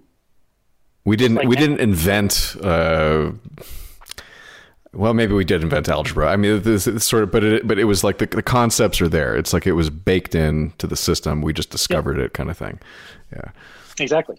It's baked into creation, and so it's entirely permissible for Christians to appeal to reason and to appeal to science, not against what Scripture says. But that's another thing that I'm keen to tackle on Stone Choir and elsewhere, is that one of the biggest problems I think the church has when reaching out to men, like probably many in your audience, they're very knowledgeable about things in reality. They're knowledgeable, hard facts. Yes. And when you know something about race and IQ and whatever you have spent time investing in, and then you hear a pastor just completely lie about it, you don't know how to judge his doctrine, but you know how to judge a liar and an idiot. And it doesn't matter what he says about Christianity, because you know he's a fool. And it's like when I'm trying to hire somebody for a job and I notice that their shoes are untied or just something, it's the best example I can give you, like with spur of the moment. But you start noticing patterns, right, where something's off, or they say something with a whole bunch of gusto and confidence, and you just know it's wrong. You start questioning the judgment in other areas, right? And the details matter. I'm sorry, it's like, if you don't care enough to get this right, what else do you not care about? So exactly.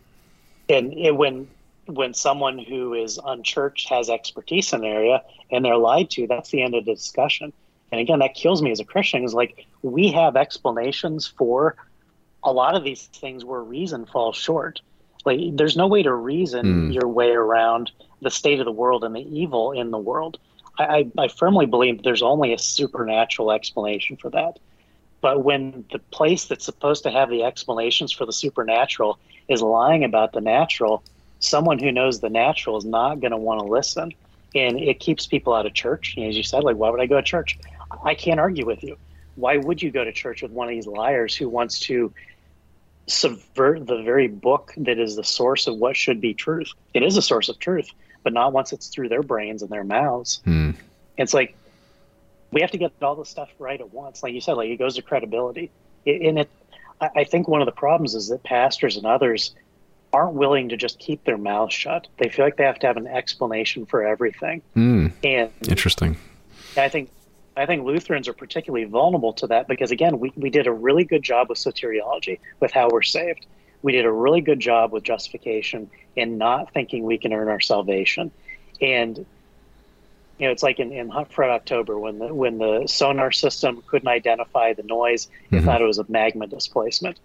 These guys run back to justification whenever they hear something they can't understand. Right. And so I've been repeatedly accused of saying, you think you can save yourself by talking about race? Like, no, Jesus is the solution for sin, but that includes the lies that you're telling about creation.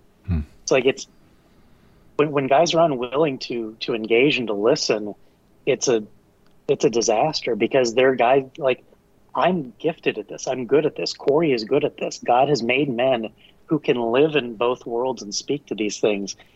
And that's why we have to be destroyed. We have to be picked off, because we're portrayed as bomb throwers and lunatics on the internet. But when someone actually listens to our podcast, like, we're just reasonable guys who can explain things clearly. The last thing that they want is for someone to hear us explain things, because it makes sense. It's not tricky. It's not complicated. It's very simple. It's reason. It's A plus B equals C. Yeah, it's a tactic that works, unfortunately, for or against, I guess, a lot of people. Is you call somebody crazy, you dismiss them, and most people just aren't willing to question that for a variety of reasons. But I would say about 60% or more of the population will just defer to authority. They won't critically think. And you're only going to get the 40 or less percent of people who will even bother listening to what you have to say, because the authority has already marked you, So it's an ancient phenomenon. I think it's to human nature for whatever reason.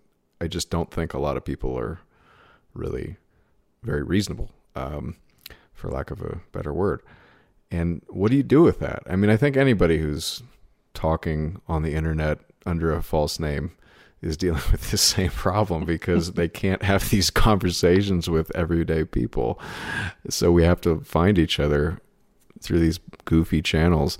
And I'm grateful that everybody who thinks along these lines is out there somewhere that I'm able to connect with them. I'm sure everybody who's listening or commenting or doing their own show, or like yourself, is also grateful for that. But it still leaves us with the question, what do we do if we're in the minority? I think you're right. I think saying the truth does have an effect. I think people can share it. I think that helps. But take the example of Ted Kaczynski. It's interesting, actually, and maybe there's some analogies to. I'm not trying to speak out of turn here. By the way, it just occurred to me because he clearly was an intelligent guy who maybe had some, well, maybe not just maybe. He almost certainly had some misguided intentions. The only reason I put maybe in there is because we did a show actually on Kaczynski a few years ago, and I should probably listen to it again, or just review the material. But Nick, my co-host, he pointed out that, that guy, it's not super obvious that he actually did the things he did. He might have, but because, you can understand the motivation back then. There was no internet. How do you get these ideas out there? He was sort of frustrated. Like, he couldn't get out the word. Because he tried to get it published. Nobody would publish it. You're nuts. This is weird. And he apparently did all these bombings. Now, Nick's theory is not, he wasn't like saying it was a slam dunk or anything proof, but he suspected that it's possible that the Unabomber, quote unquote, was basically a caricature or a character that the FBI and people like that created to either justify their existence or explain away why all these random things that they couldn't stop were happening, and they wanted to bottle it up in one scapegoat, and that was sort of Kaczynski. Whether that's true or not, I don't know. But in any case, if he did those things, I don't endorse that, the bombings of people. But what he had to say was very thought-provoking. And I think as we reviewed today, some of what he had to say was pretty accurate. And I think he was going through sort of a trial that he couldn't get what he was in his mind, and I think a lot of people's mind in retrospect minds, he was onto something. And how did he do it? He wrote it down. He put his ideas out there. And if you go on Twitter, a lot of people weirdly call him Uncle Ted, like he's some sort of part of their family. And that's, I think, somewhat cheeky, tongue-in-cheek, like not really a serious thing to say. I think it's sort of a joke, but it also, I think, somewhat indicates that a lot of the social media stuff is parasocial, and we're really desperate to find people that we agree with and like. And what I was starting with saying, and I'll try to finish it now, is, well, the Christians were not super popular at first, but they wrote down their ideas. They had people who believed very firmly in what they had to say, and it eventually went somewhere. It wasn't necessarily on the timeline that the originators were trying to get going on, but it snowballed eventually. So who knows if what we're doing is going to amount to something on that scale, but it's clearly got to start somewhere. And I would just sort of conclude the thought is that whatever you're saying, and this is my cynical side, you got to do people right. You can't give them advice or leadership or guidance that just amounts to basically them sacrificing and then their children sacrificing. I think you have to have results at some point. But that's just me as a pragmatist, basically saying that people are going to drift away unless there's something that helps them. And so my goal is to try to bring it home to something that people can use as much as possible. But I didn't really have a question there. I was just sort of a stream of consciousness. I was making kind of an analogy, I guess, with anybody who's not able to get their thoughts out. What do they do about it? Don't put letter bombs in the mail, please. But maybe write it down is what I'd say. Yeah. I saw somebody point out around the time he died, if he just waited a couple of years, the internet would have appeared and he could have been a blogger and everyone would have read it because it would have caught on. I remember as a kid literally reading, because they published it in the newspaper, and reading it and be like, this actually makes a lot of sense. And I didn't know anything about who this guy was. It was just like, it was in the paper. And weirdly, I think I don't know how old I was, but I was somewhere in grade school, and I looked at it, and it was it was good. And I think what it caught to me, because I was still in school, it was like, these schools, like they force kids to sit in these chairs, and like they tell them these things that don't really do anything for them. And why are they surprised where the kids like don't pay attention and don't want to do their homework? It's like, well, that's kind of what I'm saying. It's like, well, if you're teaching things that are useless, what do you think the kids are going to do? Now, it's true that like a lot of kids don't know any better, and maybe they do need to learn how to read and write, and they don't quite understand the value of those things until they get older. But I mean, I think there's a middle point where, like, I'll give you an example. A lot of people have been talking about ChatGPT recently, and teachers especially have been really upset that a lot of their students are turning in their assignments based on this ChatGPT. Now, part of me agrees with the teacher. Okay, I'll be honest, but also part of me, as sort of the anarcho-capitalist, whatever the heck people think I am, I'm not really that, but it's just there's a part of me at least that's like, you know what, good on that kid, because in the real world, the boss or the customer is not going to give a damn how hard they work to get those results. They're just going to care about the results. And if they can find a solution that's more efficient to deliver what the end goal is, they're going to do well. And so I don't like where these teachers start chastising students for being smart, basically. But I understand also the other side where it's like, okay, well, they're not building the skills also that they're going to need when they can't use ChatGPT. So regardless, but I'll stop talking. I'm sure you had something to say based on what I just said, hopefully.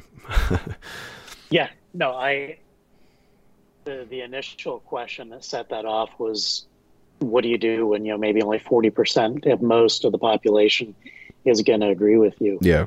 Personally, I don't care. My philosophy for the last 20 years is I don't care if anyone agrees with me, because in the IQ episode, I talked about like my IQ is within spitting distance of Kaczynski's. I'm thankful that I was not tortured as a child, and right. Like he was destroyed by the things that happened to him long before he burned out or whatever. But the things that he wrote about, as you said, like they were prescient. They resonate today because what he said was harebrained at the time, but then it came true. And he wasn't a prophet. He didn't have some revelation. He could just see where things were going. Right. That's always been my experience. I can always tell sometimes, decades down the road, here's where this thing is going to end up.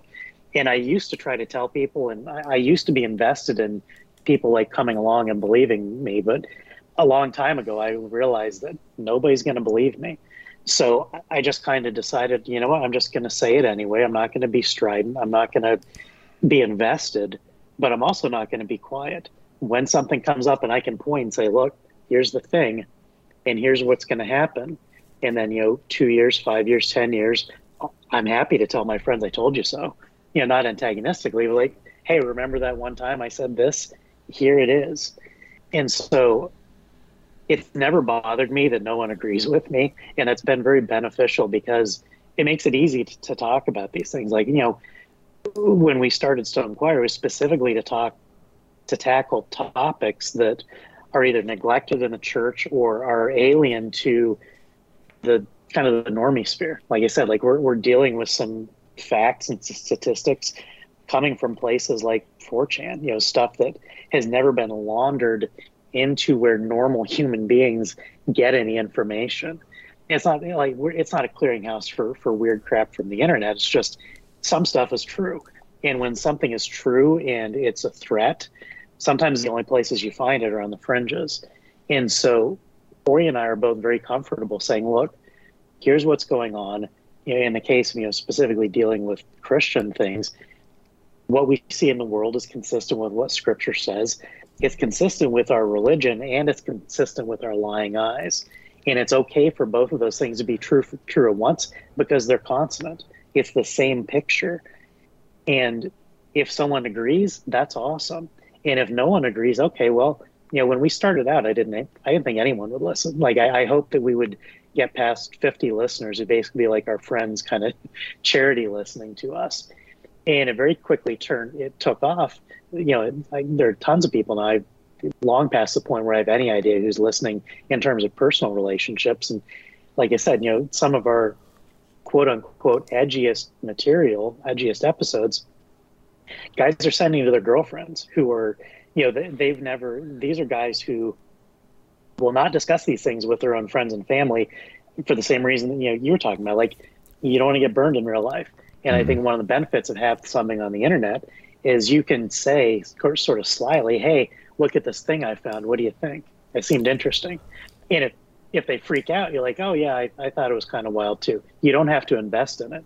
So we're happy to bite the bullet. We're happy to be the first ones through the door that will take the bullets, and then somebody else can later come along and say, well, actually, yeah, that's true. I think that being comfortable with people not agreeing with you is a vital part of being convincing. If you are worked up and amped up and you got to make sure that someone agrees with you, that's a turnoff all by itself. I don't know if I take things too far the other direction.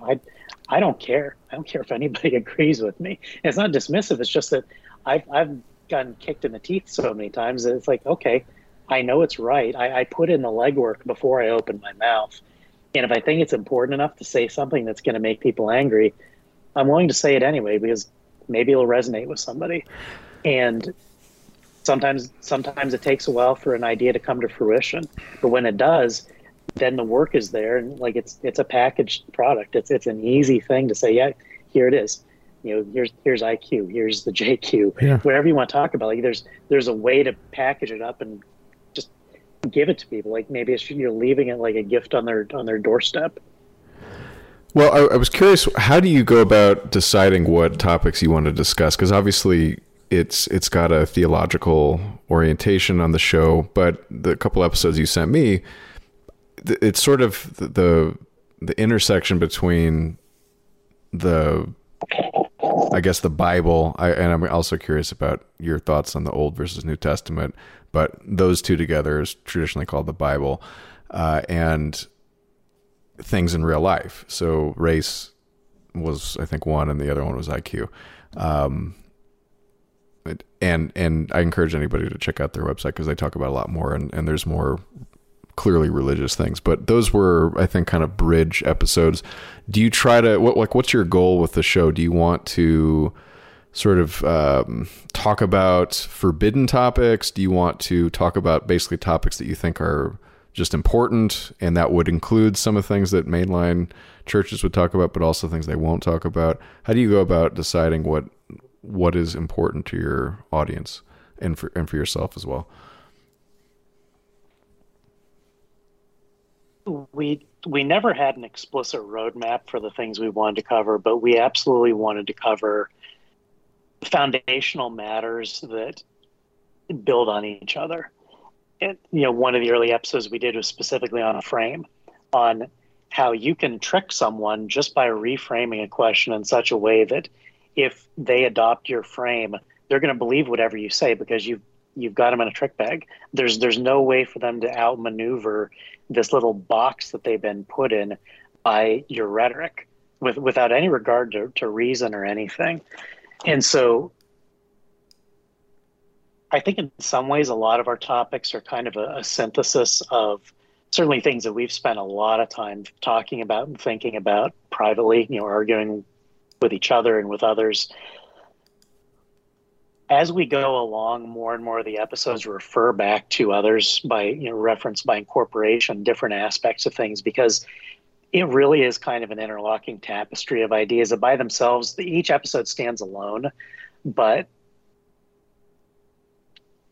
I think for me, the important thing is, again, I want Christians to be able to see the same news that non-Christians see and be able to explain it to them. And I want to make sure that people within the church are not being hypocrites and being fools. That's kind of that should be table stakes for Christians. Right. I don't want us to sound stupid when we're talking about reality. Yeah. And it's not that I'm afraid to sound stupid. Like I mentioned the IQ episode, I get called retarded more than anyone virtually on the internet, probably. Who's saying that to you? I don't get the reason why anybody would say that unless they're actually not very smart themselves. But like, what is the motivation there, and who's saying that? It's midwits. It's smart guys. It's guys with IQs of 125, 130, because they're used to being the smartest guys in the room. Okay. And when someone says something that they can't put in a box, they can't categorize it, their experience in their life is that when someone says something I don't understand, they're retarded.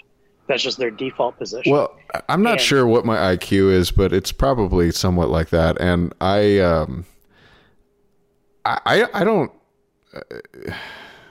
I know that there's part of me that's like that, but I also think that was like that's how I was as a child, you know. And as I've matured, hopefully, I realize that my rejection of people who disagree with me, a lot of that is an emotional reaction based on my comfort zone of being right a lot. And if they're not aware of that, that's sad. But I also don't think that everybody, because I think I'm maybe one example of that type, I don't think everybody who's that IQ is going to react that way. But you're saying who is doing that? I guess it's like that is the group, and then the people who are that IQ who are not doing that are not arguing with you. But of the people that are arguing with you, you're saying it's mostly midwits as you describe it. Why don't you go over what a midwit is? I think it's interesting.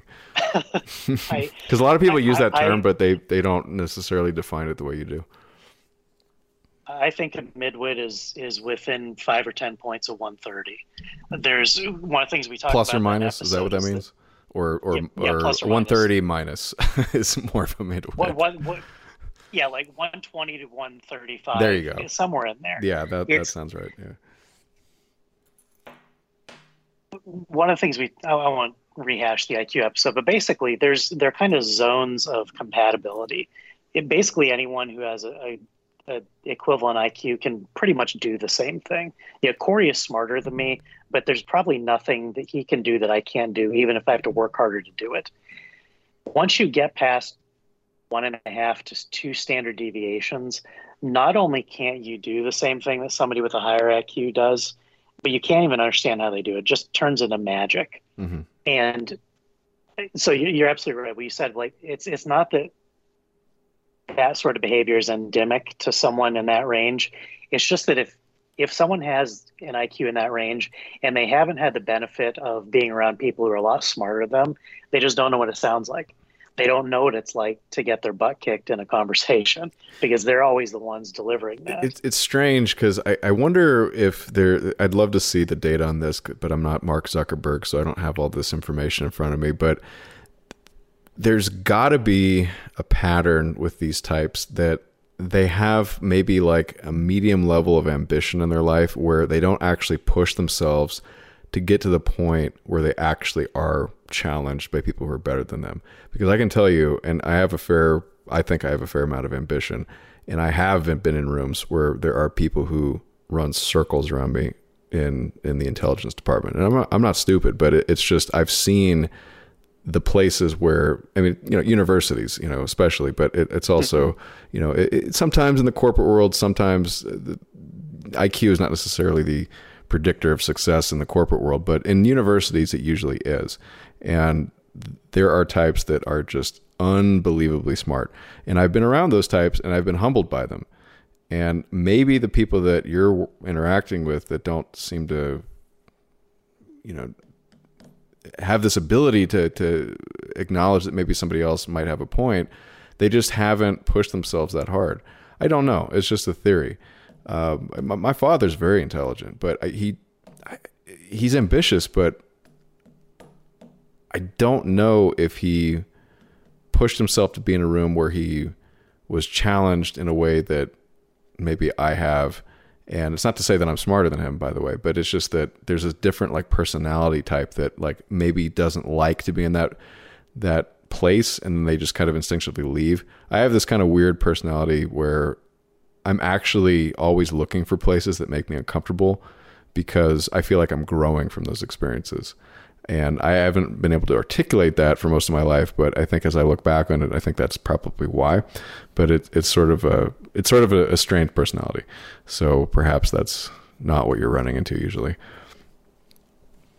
Yeah, these are people who don't think they can learn anything from anyone to the point that they don't think that even exists. Mm-hmm. And to be clear, I don't care about IQ that much, except for its explanatory power. Like, until the last few years, I never gave it any thought at all. Like, I knew what my mind was since I was a kid, and like, whatever. I have no investment in it. It's just that as I started looking at this other stuff, really at the other end, looking at racial data and realizing, the average IQ in Africa is 70 or below. Once I started learning what the societal implications were and learning how those things interacted, I realized the explanatory power that it has. Mm-hmm. Because it's not, like I say in the IQ episode, I don't think everyone needs a test. I don't think you need your IQ like floating above your head. I don't care.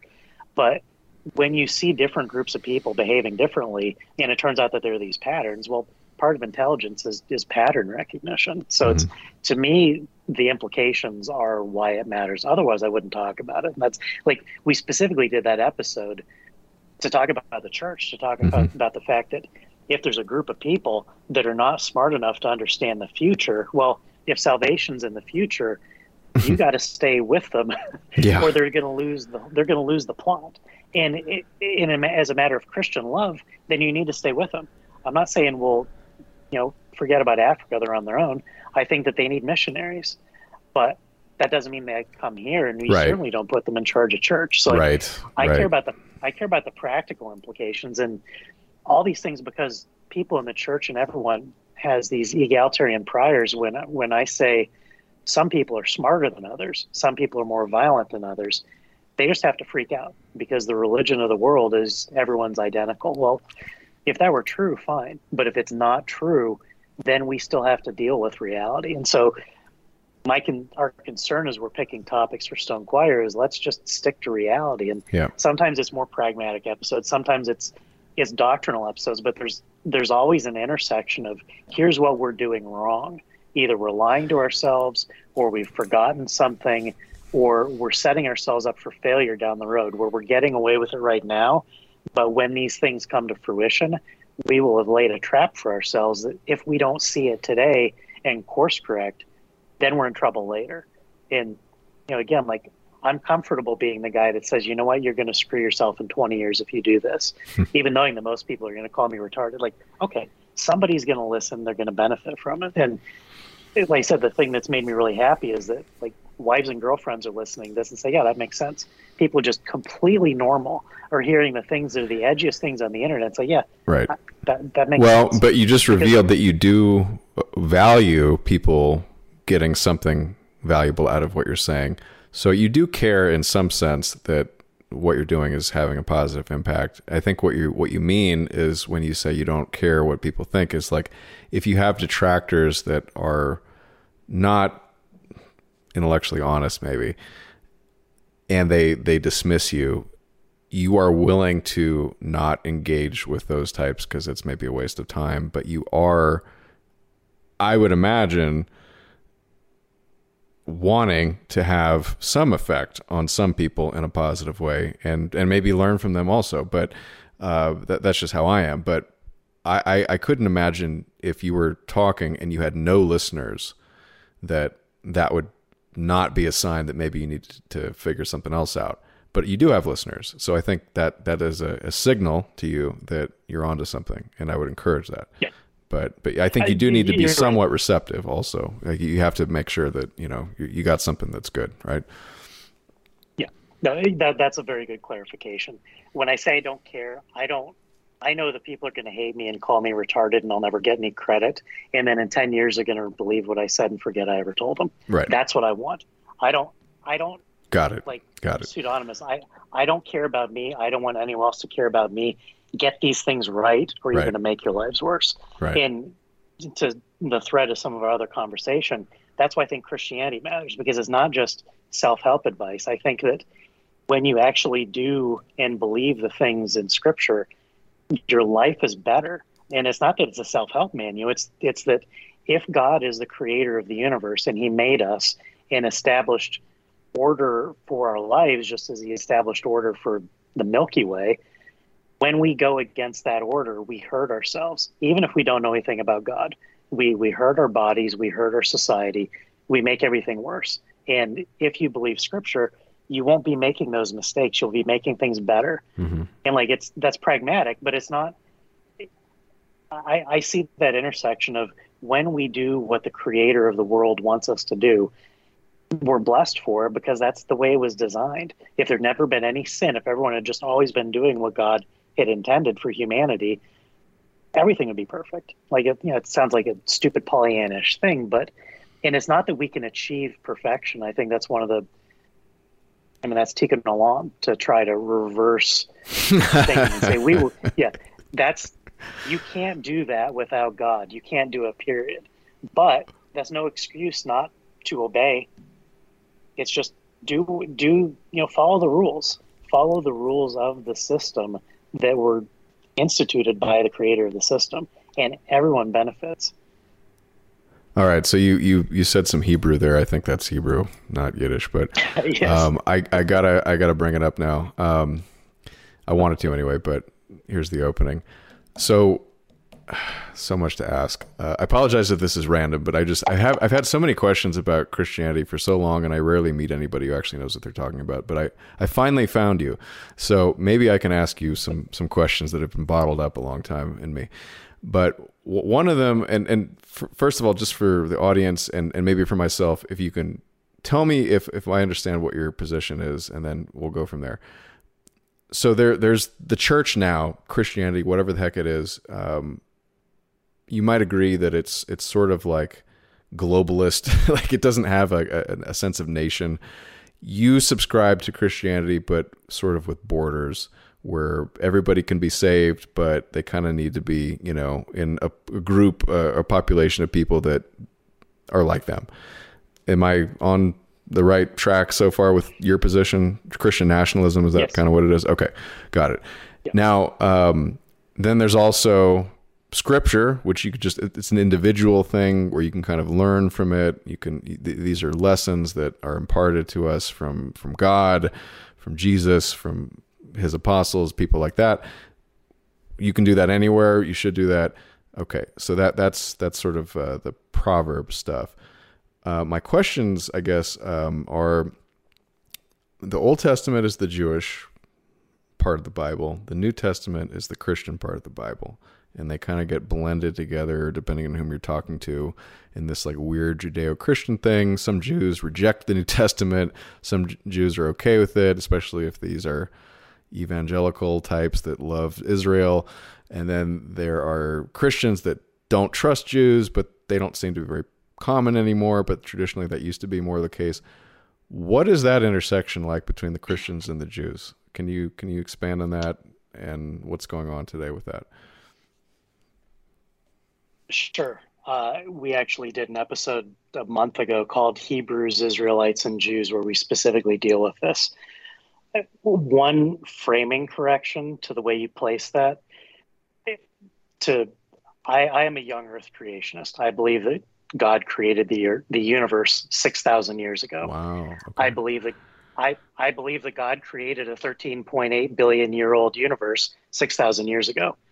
I believe that God created a 4.5 billion year old Earth 6,000 years ago. Interesting. I believe that God created Adam as a full grown man. He wasn't a fetus gestating in a box. He was an adult, sexually mature male. He had an age when he was 0 days old. So I'm a literalist when it comes to Genesis. The reason I bring that up, the 6,000 years particularly, is that Jews, the Israelites, only occupy 2,000 years of history. The first 2,000 years from Adam through Abraham was about 1,500 years after that. And then, let's see, it's late and I'm tired. Basically, for the first, 1,500 years after Adam, there was Abraham. About 500 years after that was Moses. Or sorry, no, Moses first, then Abraham. So I'm getting some basic stuff backwards. Abraham came first, and then Moses. And so when 2,000 years after Adam was created, God gave Abraham the promise of the Messiah through his line. And his grandson, Jacob, was named by God Israel. And God promised him as well that the Messiah would come through his lineage. So that's the very first appearance of, well, I think Abraham might have been called Hebrew. I can't remember the first person called Hebrew, but it was in that time. And there's speculation that the etymology of Hebrew may just mean across the river, on that side of the river. So it wasn't anything special. It was just kind of a descriptor. For the next 2,000 years between then and the birth of Jesus at 1 AD, that was 2,000 years where the Jewish period of history occurred. So the reason that's important is that prior to Abraham, they all still believed in the promise of the Messiah, because in Genesis 3:15, the proto-evangelium was given to Adam, that the serpent's head would be crushed. That was a prophecy of Jesus. And so everyone from Adam on believed in the prophecy of the Messiah. And in Genesis 4, it talks about how Eve thought that when she gave birth to Cain, she thought that maybe that was the Messiah. That was perhaps the promised one. It's possible that was what she was saying, the way she says, "Behold, I've begotten a man," phrased the same way as the promise had been given. So Adam believed in the promise of the Messiah. Noah also believed in the promise of the Messiah. The flood occurred. I can't remember the dates. Again, I'm tired. I should have. I should be able to remember this stuff. We can wind it down in a bit. No. I don't want to. I'm just embarrassed. Okay. I'm botching simple stuff. Anyway, the flood occurred. Moses was also a believer. Moses was not a Jew. Abraham was not. Adam was not a Jew. They were men. Right. And so Adam was the father of all men. Noah also became the father of all men because all but 8 people on the ark died. Everyone else died in the global flood. And every man since has been descended from Noah as well. And incidentally, we talk about in the race episode, the genetics of that, or that the reason for the variations, the reason that they're basically kind of the broader African, Asian, and European families, are because there were 3 wives on the ark with Noah's sons. They had 10 generations between Adam and Noah who, there was genetic variation among them. They were not closely related. So all the genetic variations we see today don't need to be explained by macroevolution. They can be explained simply by the fact that there were 3 unrelated women on the ark with them, and everyone's descended from one of those 3 women. So Noah was a believer, but he wasn't a Jew. God credited his belief as righteousness. The same was true of Abraham. It wasn't until Jacob that the first man was called Israel. And then for 2,000 years, the Jews were a racial bottle being bobbed through the ocean, preserving both the word and the promise of the Messiah and the lineage, which is what the promise included. And then when Jesus was born, he fulfilled the Jewish period of Christianity.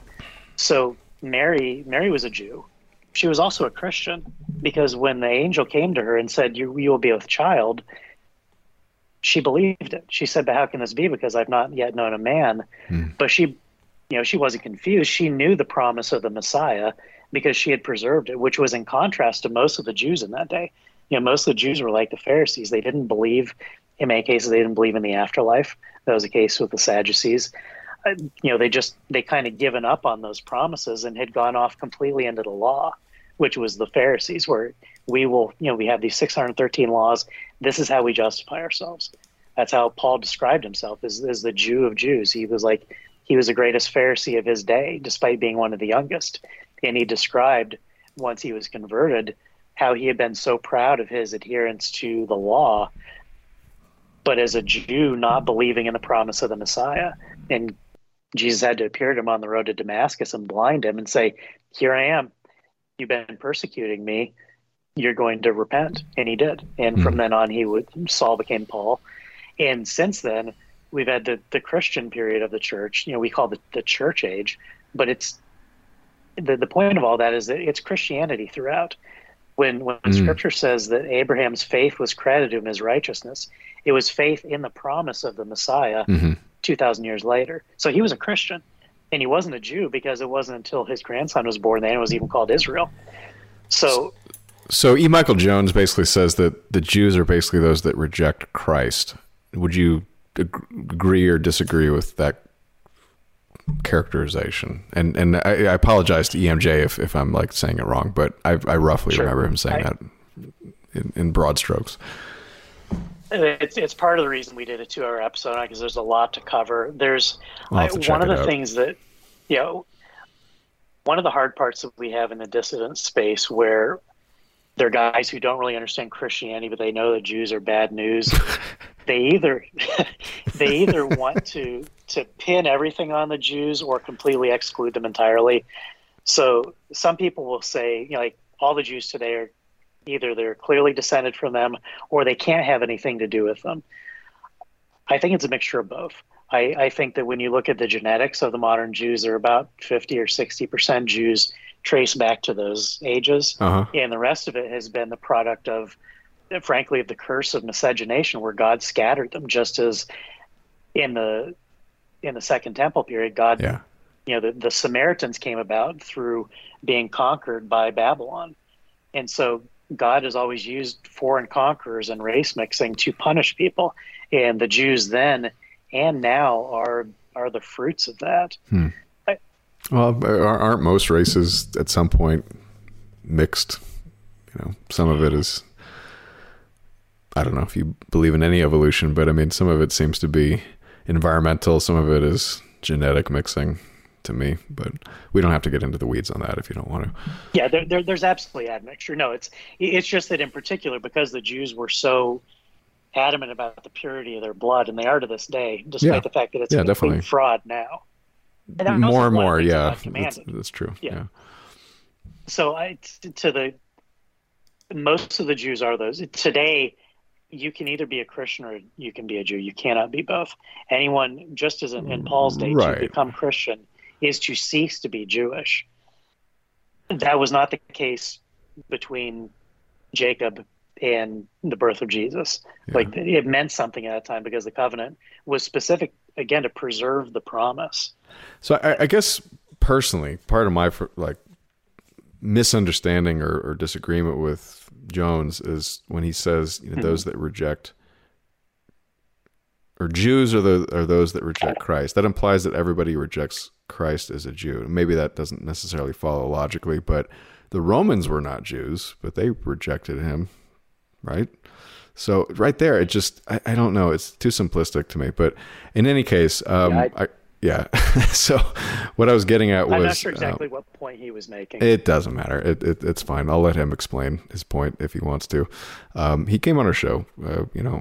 I respect the man. Cool. Smart guy. But in any case, I don't really have a clear question, but it's a broad topic, obviously, of the sort of relationship between Christians, Jews, and other religions as well. But to sort of hone it down to maybe a particular question, and to offer up maybe some clarification for those that haven't examined this, Woe obviously has, and myself to a much lesser degree, but recently I did look into this particular question, which I'll ask you to clarify.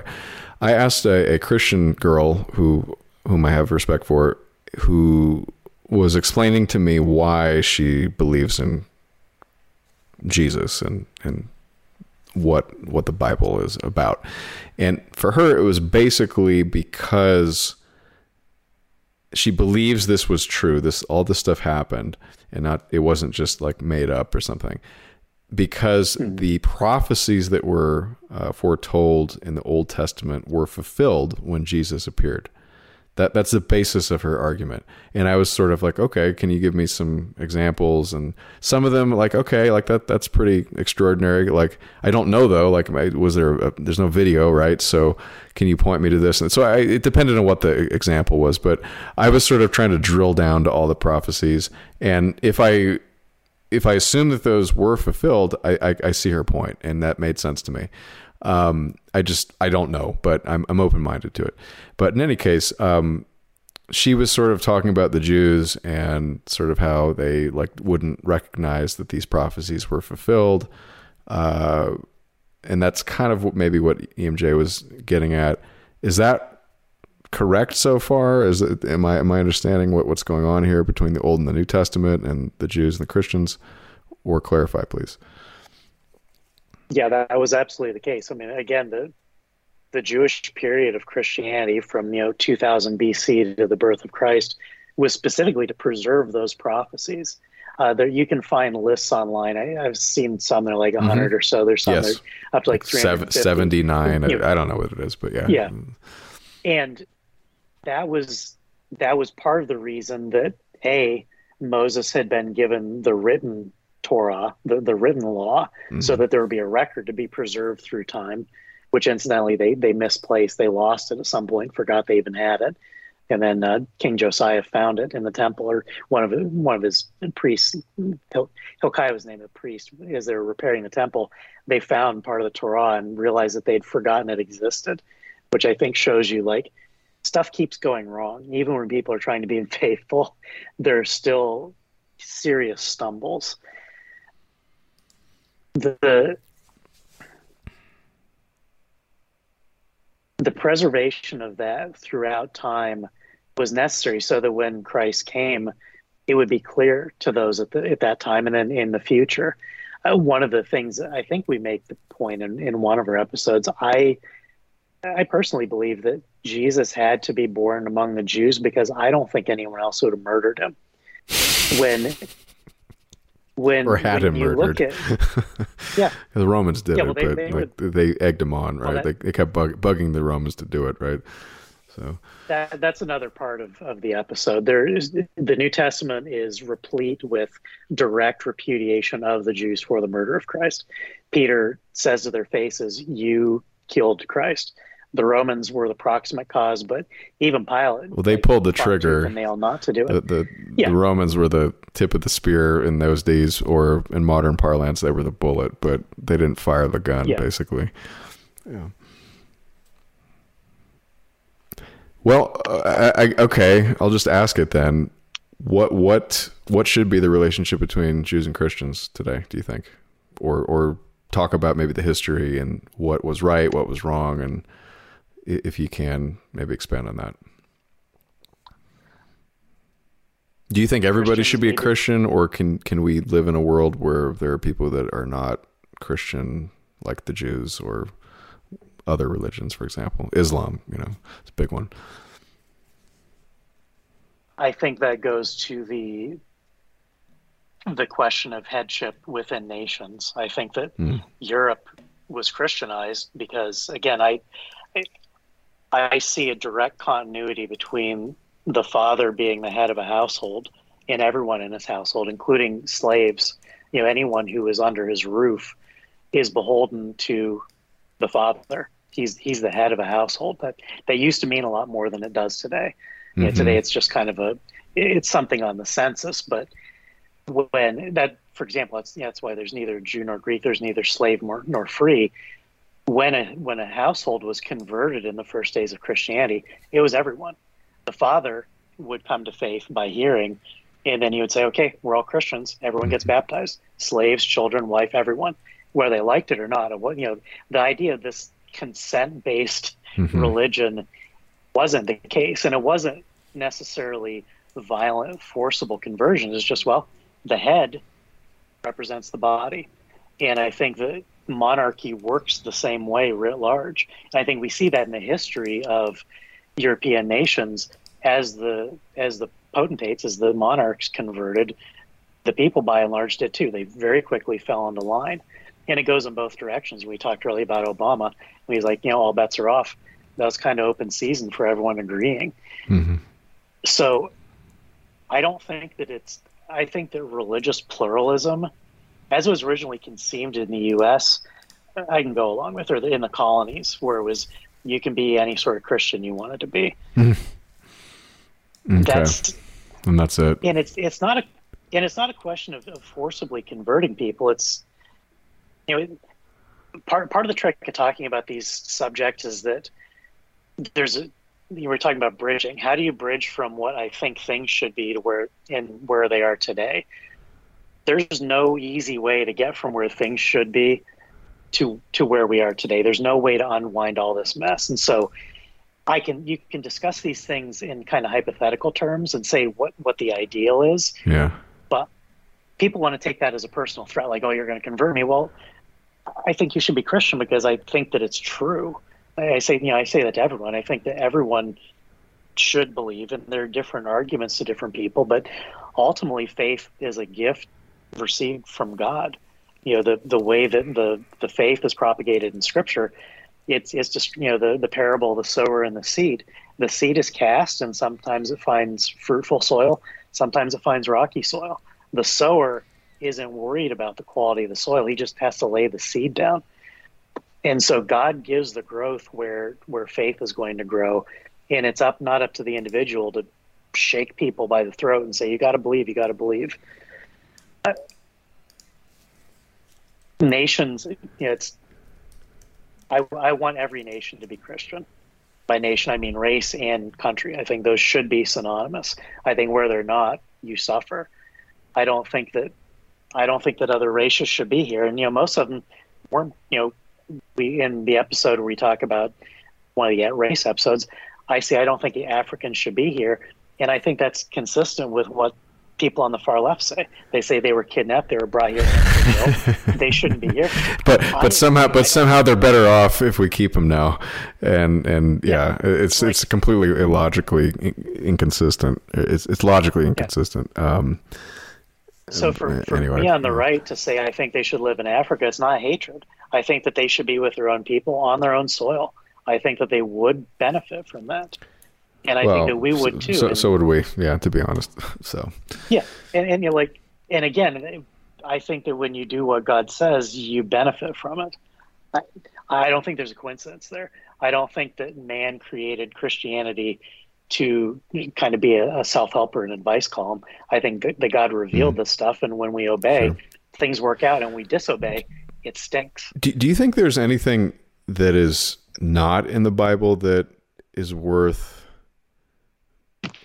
I guess, having a, maybe not same, but maybe approaches a conviction as to how to conduct yourself in life?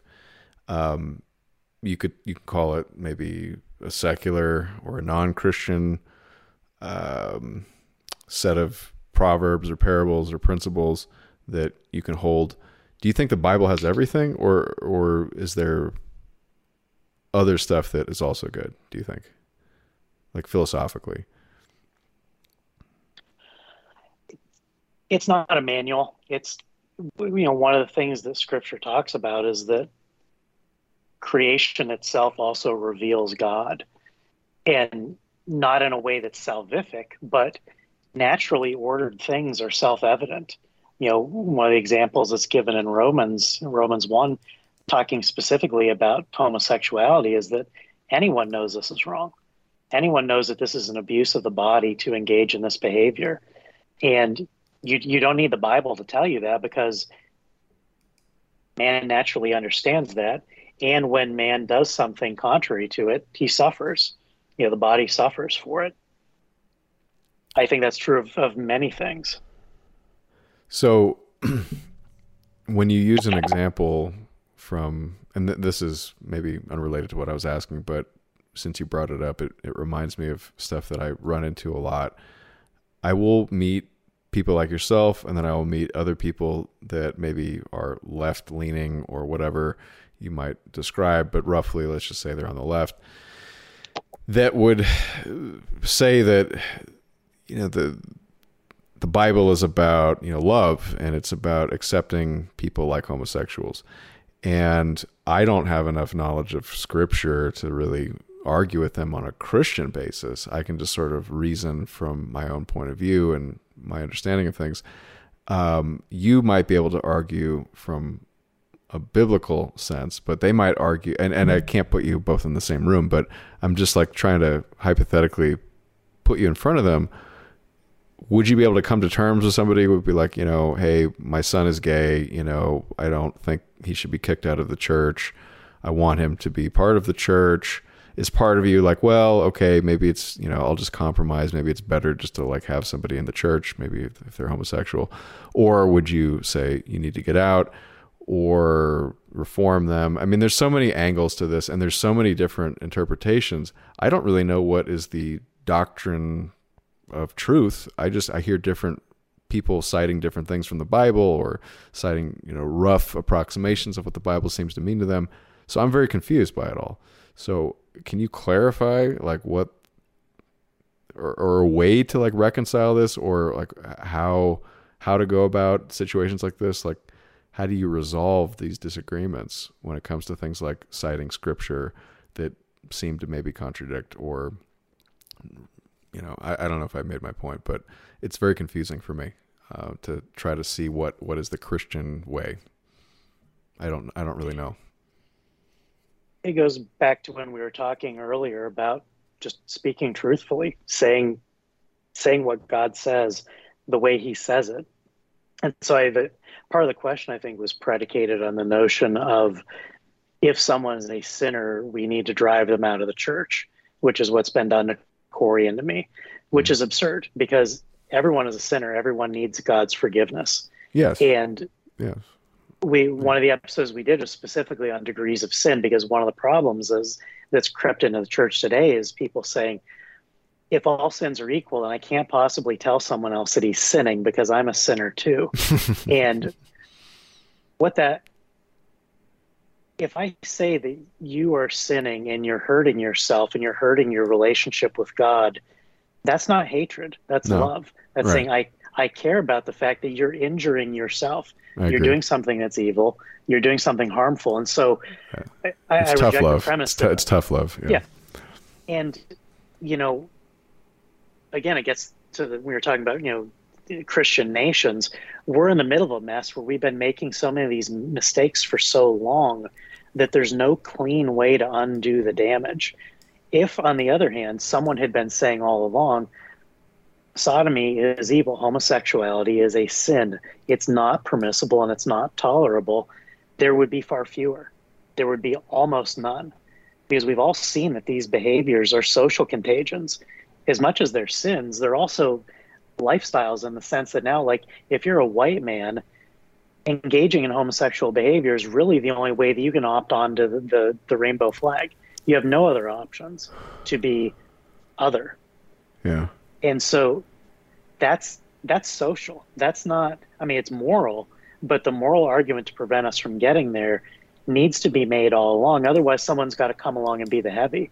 Someone's got to be the bad guy and say what you're doing is bad. It's a very tough question when you get into the middle of these situations, because unwinding the damage, it's controversial. It's difficult. And frankly, some people will fall away when you confront someone with their sin, even if they've been in the church. If you say what you're doing is a barrier to your salvation, some of them will say, okay, I'm gone.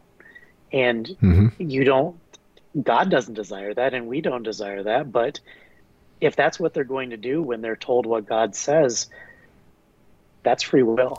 They have the choice to do that. Well, there is, but do you also think there's a degree of diplomacy that can be conducted with people like this, that it's sort of, like you're talking to Vladimir Putin. You have to be calculated in how you approach him, because he's got a personality, and there are ways to get what you want and maybe what he wants that are more effective than others. And I would use that example, for example, and basically start accusing him and being argumentative is probably not the approach with that type of guy. I think he's very big on saving face, for example. And I think most people are like that. And I think diplomacy is a thing. And I don't know if there's a diplomatic way to say what you're saying, or maybe the way you're saying it is the right way. But I would just offer that maybe there's techniques of persuasion, perhaps, that any leader can learn to bring people over to their side. Absolutely. It's hard. I don't think Westboro Baptist is not the right approach. Could you remind me of what that approach is? I don't. I've heard of them, but I don't remember. Westboro Baptist. They were the ones who were picketing funerals for homosexuals and for soldiers.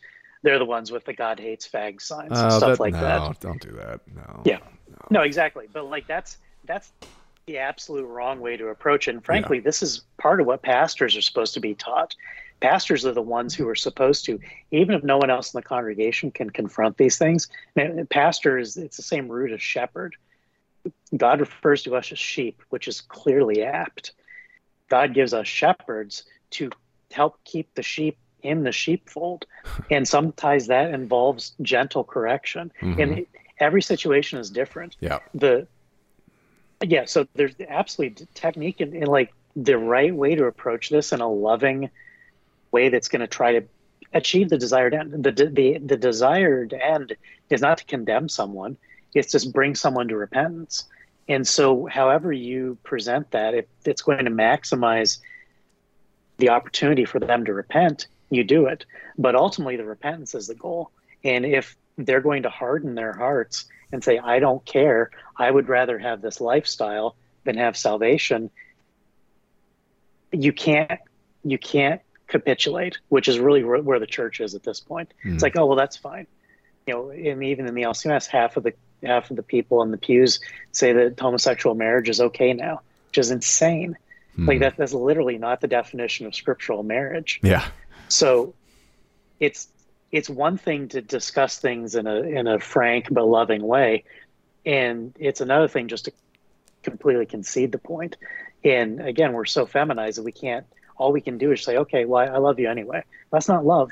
That's letting someone march to their destruction while you pat them on the back and say you're fine. Yeah, no, it's feminine. And I think there's a role for femininity, by the way, but I also think there's masculinity that matters too. And we've completely, I think, you talk to a leftist, they think the opposite, honestly, because I have talked to them, and they think we're living in some kind of theocratic regime, which is just bonkers to me. I'm like, are you kidding me? Yeah, maybe if Netflix is the temple, but and I use temple I use that on purpose, by the way, but not the church. But in any case, so feminine, sure, but I'm not against that. I just think we got no balance, and we need some, tough love, masculine stuff. Another thing I've heard, and I'll try to wind this down for you because I know it's late. A big one. I'm really curious what you think. So what is this don't judge thing? I've heard this from Christians a lot. Is that a Christian thing, or is that like leftism? We have an entire Stone Choir episode on that. Really? I got to listen to this. Yep. No, I argue with everyone about this. Why is it such a problem?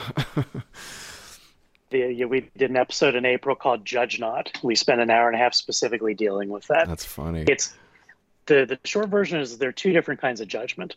There's the judgment of the jurist to determine whether or not a fact is true. That's determining if something is sin. Is homosexuality sin? Yes, scripture says so. Okay. Is someone doing it? Yes, that's sin. The other type of judgment is the judicial judgment of passing sentence, which we are not permitted to do. Okay. I am not permitted to say, you're going to hell. Yeah. Yes. You're not God. You're not. Who's the saint at the gates? I can't remember. St. Augustine or something. But St. Peter. St. Peter. That's right. Yeah. Thank you. So it's that's a big part of it. But there are many other passages in Scripture that literally say we are commanded to judge in specific circumstances. Interesting. But it has to do with this. One of the passages says we'll judge angels. So certainly we can judge within the church whether or not someone is conducting himself in a Christian manner. And so, we did a whole episode on that very question. You should listen to it. Yeah, no, it sounds good. That's the reason that Stone Choir exists, is that churches are screwing these things up because they're adopting secular MSNBC values. They're getting along with the world by abandoning God. And if you do that, you got nothing left but MSNBC. And I don't want to live in that world. Well, tell me what you think, because I've always just suspected that whole don't judge thing is it's sort of like reeks of communism to me. It's like you have somebody who has something they're basically just what Kaczynski said, like they have an inferiority complex. And so they don't want people who are in their minds, frankly, superior to them, reminding them, oh, you're fat, well, you can't judge. Like, okay, look, dude, you can't even fit in the seat, so, anyway, but, there's just so many examples of that I've run into where underneath it just seems to be kind of a selfish motivation to have an excuse, basically.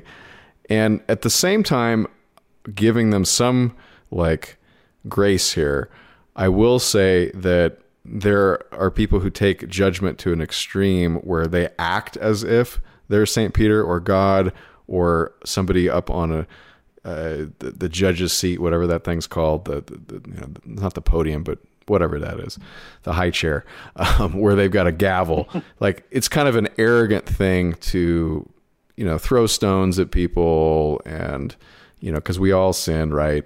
And so within reason, I think people can judge and should judge, and like we all do. And I've always said that word is an important word, because when you exercise good judgment, you are deciding not to drive into that tree. You are steering the steering wheel in a careful, thoughtful way. And some people say, well, that's like discernment. It's not judgment. I'm like, okay, maybe, but I don't know. I have deep suspicions about this. Like, it's kind of a leftist thing, like, don't judge, because I think there's an inferiority complex beneath it. What do you think of that theory? Yeah, it's cope. I mean, the theological term for it is typically antinomianism, against the law. It's the notion that it's almost always someone who's covering something up in their own lives. Yes. That's it, yes. Which is again, fundamentally hypocrisy, but it's a shield of hypocrisy. You can judge me. Well, yeah, you probably don't want me to. But again, if you're looking at it in terms of finders of fact, well, I can absolutely judge anyone's life. I can tell you if you're eating too much. I can tell you if you're not sleeping right. Like, that's pattern recognition. That's observation. And the fact that sometimes the moral law is involved doesn't change the fact that I can tell just from observation what's going on. But I can't sit in eternal judgment. There's a passage in the book of Jude where it describes Satan wrestling with the archangel Michael for Moses' body, which is kind of a strange scene. And it just mentions that when Michael was wrestling with Satan, fighting him for Moses' body, rather than Michael saying, damn you, to Satan, he said, the Lord rebuke you. And Jude specifically highlights that even Michael would not say damn you to Satan. And so that's one of the reasons it's such a serious thing for us. And I certainly feel this. I say I shouldn't, but I do. Yeah. But God is saying, no, that's mine. That doesn't belong to anyone else. Right. Even if it's Satan, who's clearly damned. Right. And Michael, who clearly knows, that's still out of bounds. So that's the sort of judgment that's not permitted. But in terms of weighing evidence and saying this is going to hurt that's you, a really absolutely. good distinction. Yeah, it's basically don't judge somebody's admittance into heaven or hell, but on the what is it, the corporeal plane, not the ethereal plane, the world or the earth. I mean, you can exercise, I think, a fair amount of agency on your own life, but also observe others and make a comment or two, and if they disagree, that's fine. But I just don't like this, like, don't use your brain, don't be critical of anything. I understand, don't be, hypocritical, right? Well, what does that actually mean? It's like Latin or Greek or something. It means there's not enough criticism. And in that case, it's not of yourself, but I would also say, well, if other people are bad, criticize them, right? Do something about it. So, yeah. And the warning, although you can't judge in the sense of saying you're going to hell, declaring in the future, I can absolutely say that if you are an unrepentant homosexual and you reject God and engage in that, you will go to hell. Because if you're despising God's law and despising Christ's sacrifice for that sin, then you don't receive Christ's sacrifice for that sin. If you say, this isn't a sin, I'm keeping this for myself, God will acknowledge that ownership on Judgment Day. That's what Scripture says. Yeah. So you can say you're on the path to hell if you do this. You will be damned if you do this. In particular, in the church, Corey was falsely excommunicated by the LCMS, which in our polity means the church said that he's going to hell. Now, they said he's going to hell literally for misogyny. That was one of the 4 charges against him, to give you some idea of the state of things. Misogyny is what does that have to do with Christianity, though? That's like a secular term. Yes, and communist term, if you ask me. But okay, yeah. So, but the Scripture says that the church has the obligation to judge such matters, but it has the obligation to judge them faithfully. Like it's a separable question. Can the church corporally do this, and can it do it right? Yes, the church should, and it really has to get it right, because that's destructive to the faith of observers to see if a church excommunicates a man for misogyny, or other misogynists who believe what the Bible says about men and women and their relations going to come to that church? No. So it's chasing men who would seek to be faithful away from the one place where they should be able to find faithfulness described. Yeah, and I had another thought, but on that topic of misogyny, just to show you how skewed the culture is, I think it's like, I don't even remember, but misandry, maybe, like the hatred of men. But there is a word that means basically like the opposite of that, like from women towards men. And I definitely think that exists. But the fact that like I had to struggle to think, and I'm not even sure if that's the right word, just goes to show you how culturally skewed America is, at least towards the feminine, where they're the perpetual victim and male victimhood doesn't even exist, like in the words. Astonishing. And it does. And I'm not saying like females are not victims ever. I mean, of course, everybody's like, it's statistically impossible to say that one group never has anything bad done to them. I mean, it's sort of ridiculous on every level. But in any case, yeah, I'm not a man or woman hater here. It's just, I'm pointing out and observing that we don't have the words to describe maybe female sins, and those exist too, just like male sins do. Right? It's crazy. And that is endemic in the church. And what's ironic about that is that in the garden, after Adam sinned, God cursed the serpent. He cursed Eve and he cursed Adam. And the serpent, or the curse that God gave to Eve, was, I will surely multiply your pain in childbearing. In pain you shall bring forth children. Your desire shall be contrary to your husband, but he shall rule over you. So the opposition of a woman to her head, her husband, is part of the curse.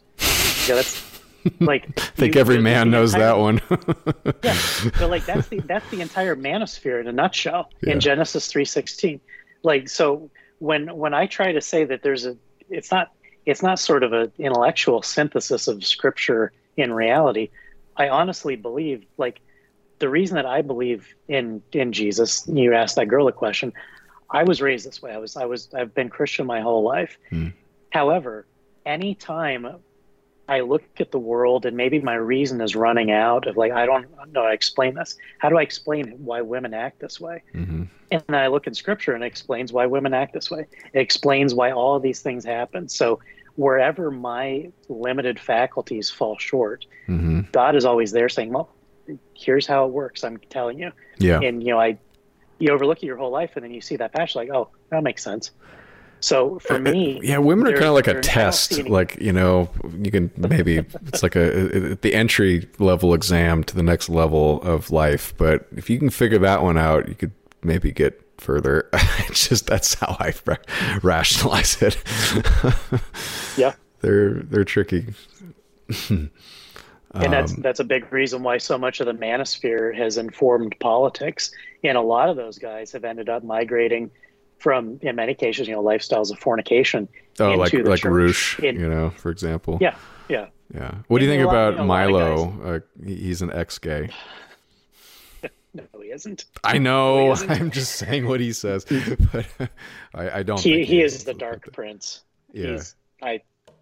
Yeah, that's is that a that is a biblical phrase? A dark prince, like I know what a dark lord is, like that's Satan or something. But what's a dark prince? Yeah, the prince, servant of Satan, or principalities are one of the degrees of angels or demons. It's one of the ranks. He's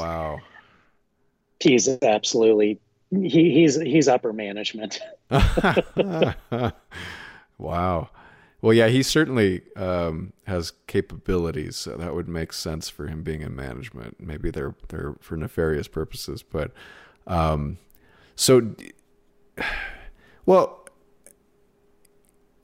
it's possible that he converted or changed, right? But you suspect it, and I share that suspicion, by the way, but.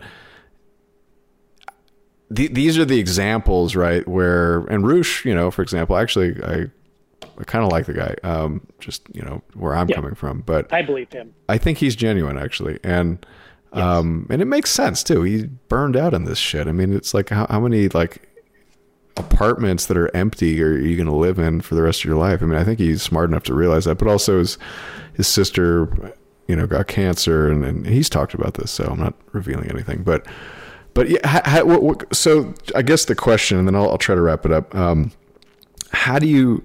Why do you believe Roosh, and then why do you not believe Milo? Where they've both kind of led somewhat unchristian lives, but now they're trying to, like, apparently what they say is go Christian. You believe one, you don't believe the other. What's the distinction there?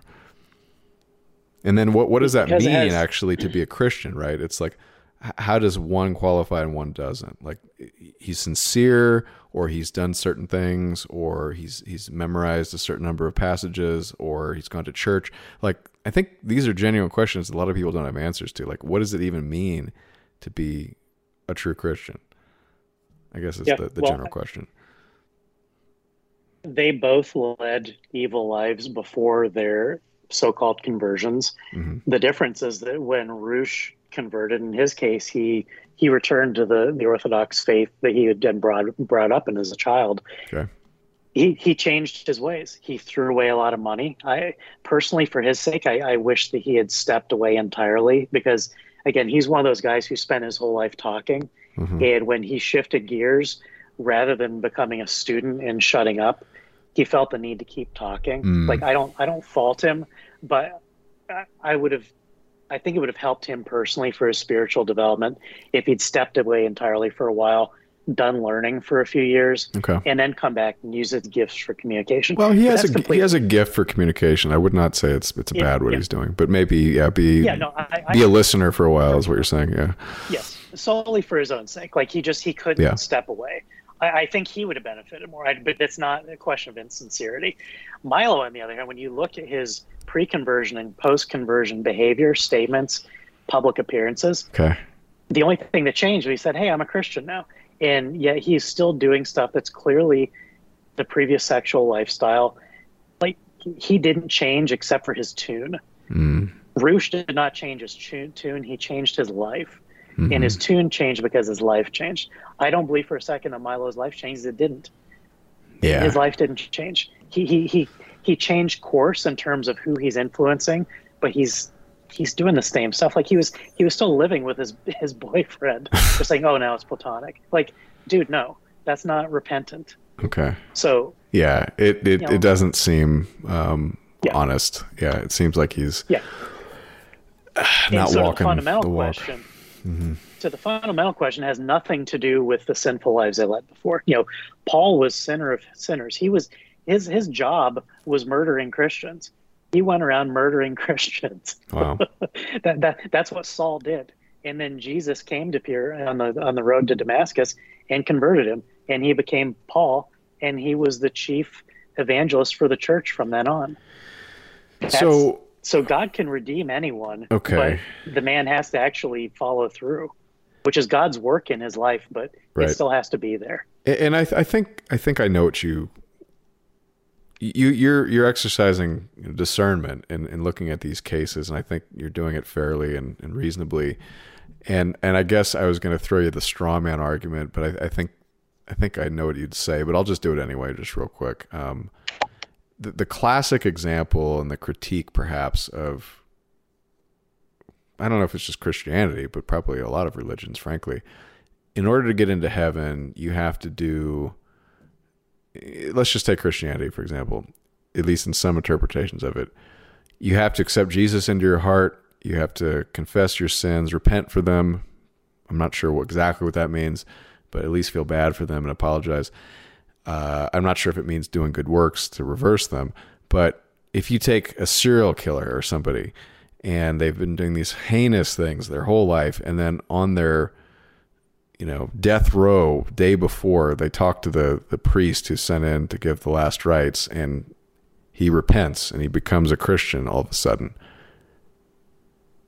Does he get into heaven? Is that enough? Or is there more to it than that? I don't know.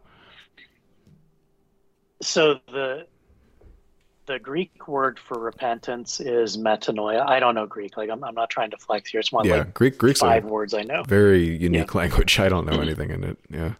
So, except logos. Metanoia, thank you, Michael Jones. Logos. Yeah.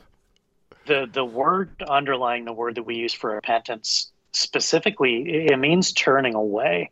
It doesn't simply mean I'm sorry, or especially I'm sorry I got caught. Right. Like when Jeff Zucker got caught at CNN, he was sorry he got caught. He was sorry he got called out. Yep. He was not repentant. Like he put out a press release saying I'm sorry. It wasn't repentance. I think everybody knows. Yeah.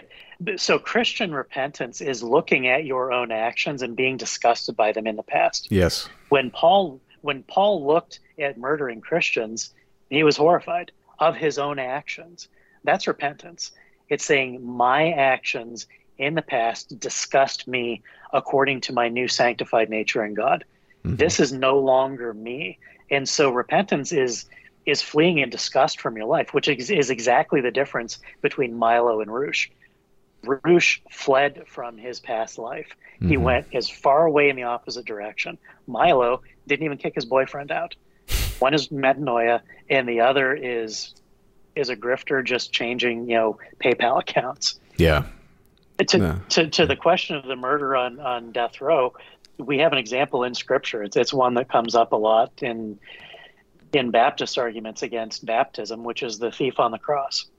Jesus was crucified. There's a murderer on one side. There's a robber on the other side.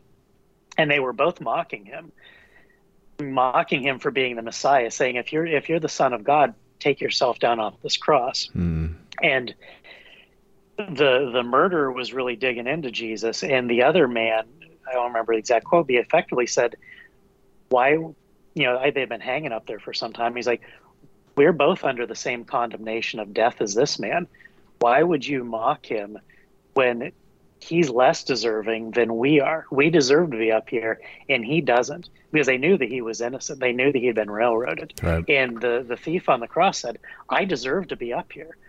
He was rightfully executed for being a robber. He knew he was going to die. He told the other man on the cross, he said, I deserve to be up here. This man doesn't. Mm-hmm. And Jesus turned to him and said, this day you will be with me in paradise. Wow. He was, the man was degenerate. Like, it's literally the hours of his life left.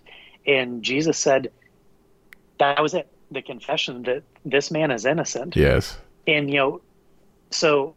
And also having some empathy for him, it seems, and not mocking him, selfishly. Yeah.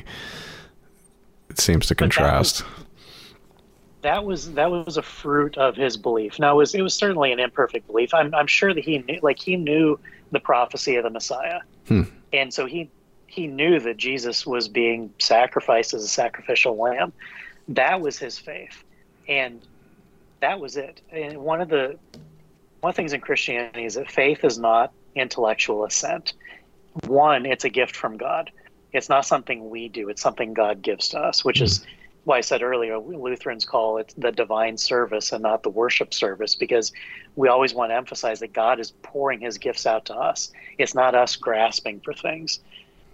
The example that I like to use is when Lazarus was dead in the tomb, and it's the Jesus wept passage. Lazarus was, I think, his uncle, and Jesus' family had called him and said, Lazarus is sick, come see him, because they knew that he could heal him before he died. He had been doing healing miracles.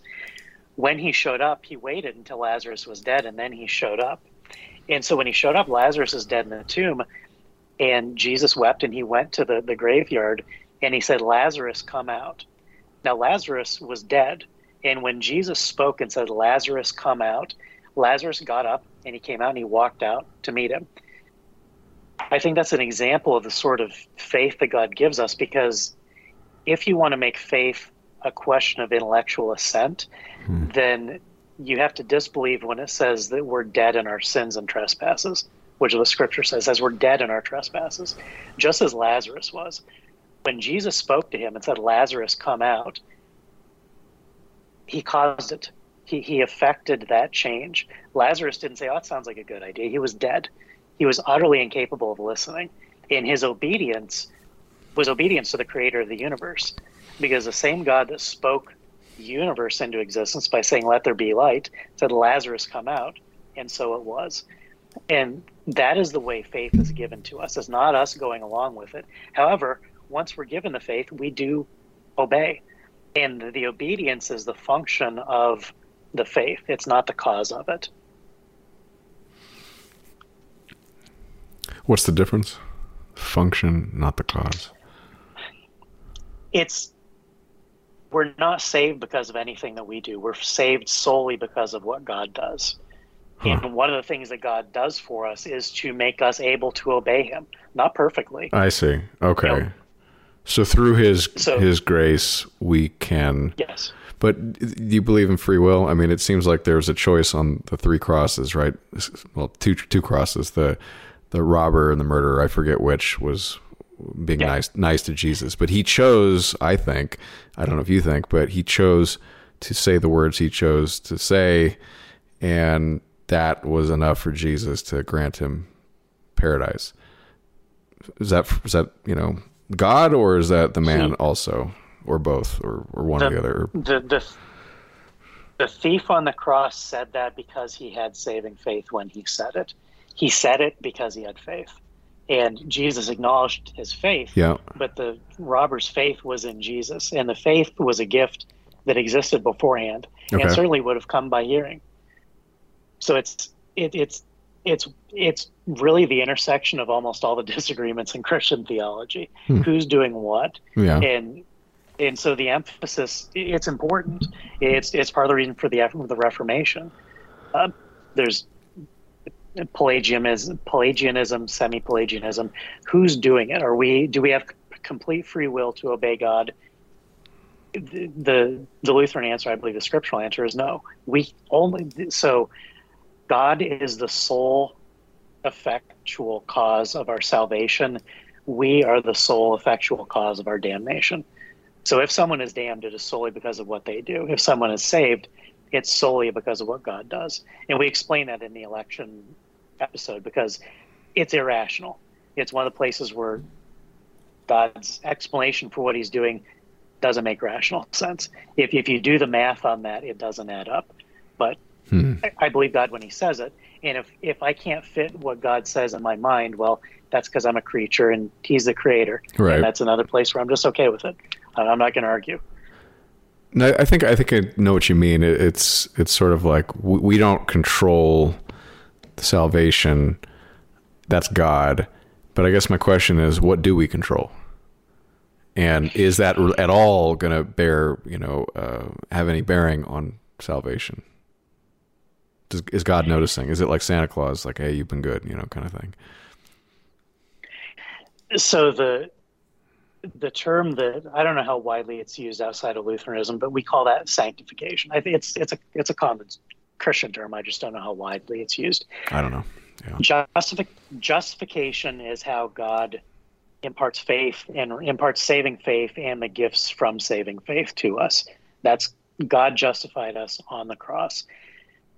When we are saved, when we receive the gift of faith and the gift of the Holy Spirit, we then lead sanctified lives, where the sanctification is the inner working of the Holy Spirit within us to affect the sort of fruits that you see in Rush's life. That is sanctification.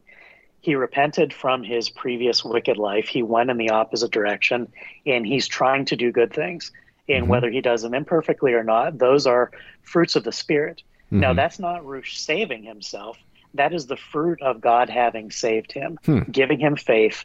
And then, so in the Epistle of James, it's one of the epistles that the Catholics like to use against Protestants to say, look, salvation comes from works and not only from what God does.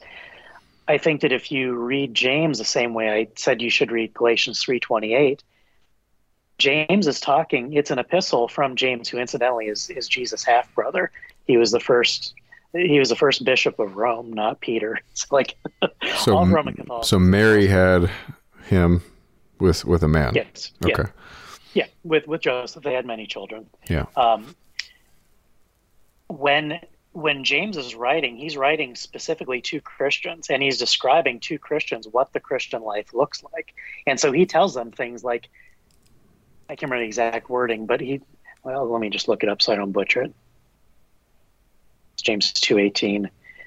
Some will say, you have faith and I have works. Show me your faith apart from your works, and I will show you my faith by my works. So it's not a question of I'm saved because of my works. James is saying, I can tell if you have faith because of your works, which again is how I was able to tell that Rush is sanctified and Milo is not, because the lifestyle that they're leading is consonant either with a sanctified life or one that's still in repentance. Well, I don't want to repeat myself. It's still a little mysterious to me, but I think I have a rough idea. I think the examples help. Like, okay, this guy, that's good. This guy, not so good. And I think intuitively most people know why. And because it's late, I will not continue to probe you with more questions. But I think you've done a great job, and thank you for coming on tonight. I will check out more of your episodes, and I hope some of the people that might not be familiar with you will do the same, because I think they'll enjoy it and learn a lot and maybe be on a good path going forward. Thank you. I appreciate the time. I had a lot of fun talking to you. This is good. I hope you talk to either me or Corey again. Like I said, I mean, Corey will answer some questions better. One of the questions you had posed when we were talking about this was the ontological argument for God. I can't make that argument. I haven't read into it, but like my argument for God is basically that what I said earlier. When I look at what's in Scripture and I look at the faith that I have, where I fall short, I'm smart. I still ran out of runway. God still explains the things that I can't explain, and then He explains in a way that I can look at the world that's burning around us, and I can still make sense of it, not through my reason, but through the intersection of my reason and faith, what God has revealed and what I see with my own lying eyes. And I think that I just want people in the church to be able to articulate these things in such a way that people who don't know what's going on won't be turned off by lies and hypocrisy. Because, again, we in the church should want everyone to be saved. We don't want to chase off anyone who's a sinner, who's an unbeliever. Those are the people who need God. We all need that. But we have to be honest and we have to be faithful. And we have to say it out loud. We can't just keep our heads down and hope that we'll be left alone by the world, because clearly that's not the path for any of us. So a part of the reason that we're talking about these things is to hopefully embolden some more people to say, you know what, I can actually say this. And if it goes well, okay. And if it goes poorly, well, that's a blessing from God too. We take the good with the bad because we trust that we belong to God and He'll take care of us no matter what.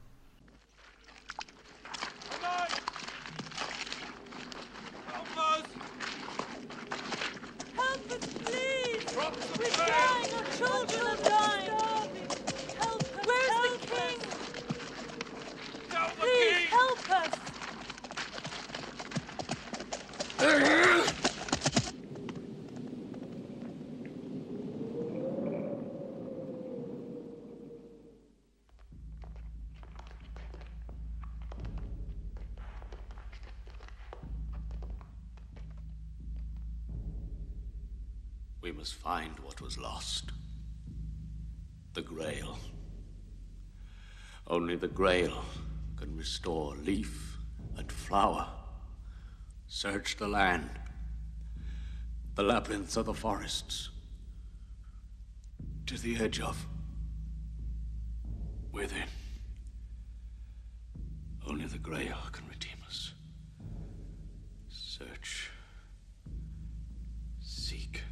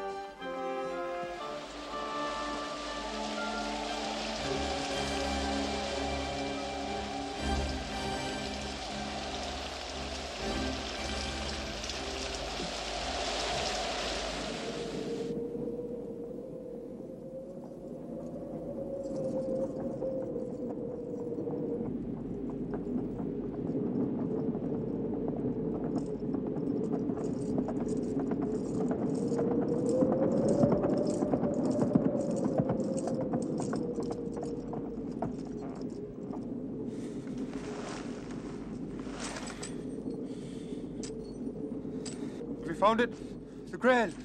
It's me, Percival.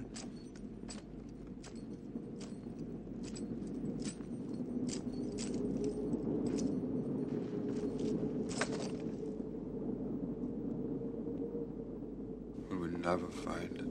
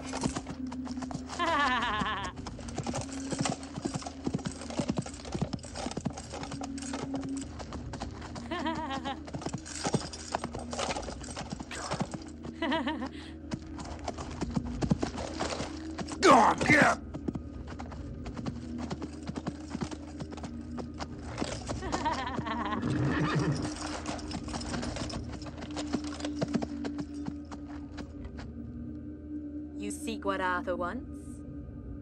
That thing they call the Grail? I do. Then follow me.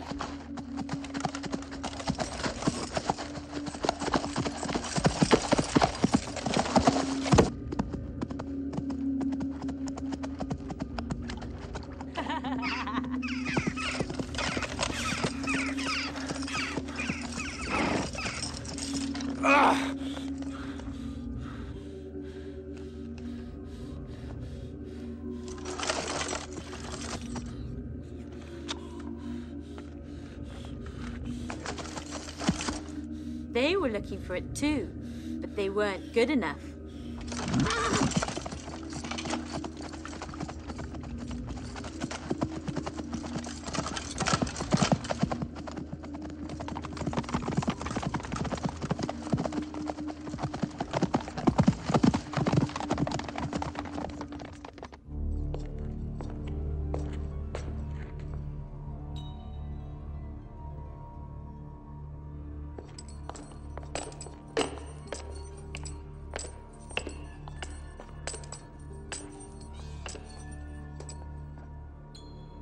Mordred, my lovely, clever boy.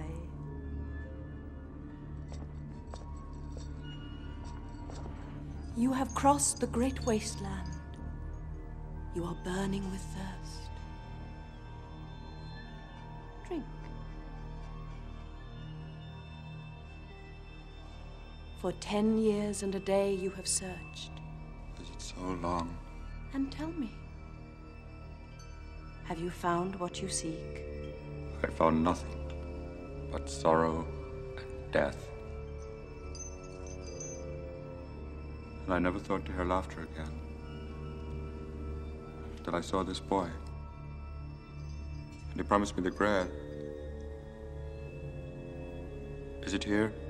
You have searched too hard. Take your ease. Drink and join with me.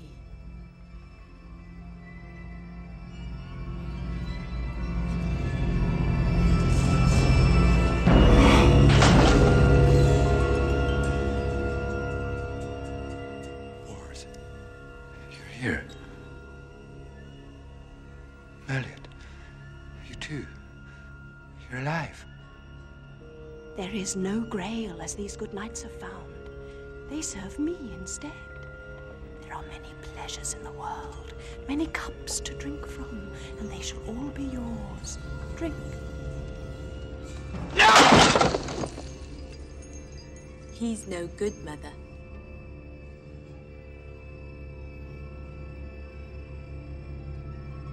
Take him to the tree.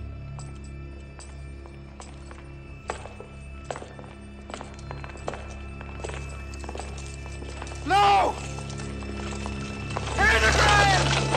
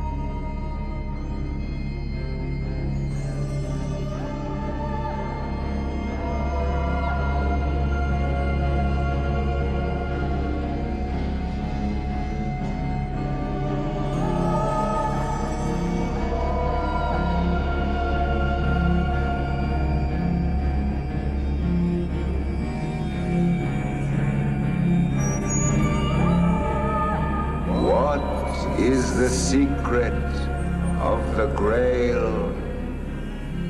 Who does it serve?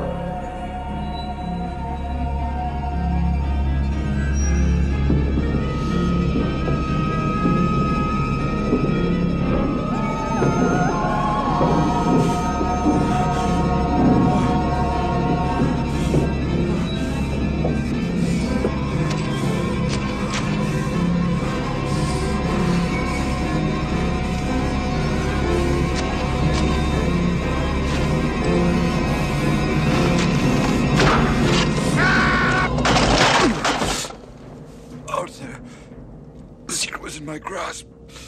I failed you.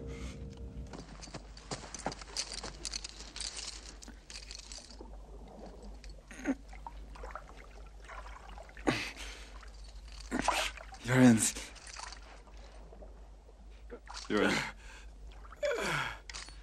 I was afraid to help you. Percival, never give up the quest. I saw the Grail, Lorenz. It was in my grasp. I failed.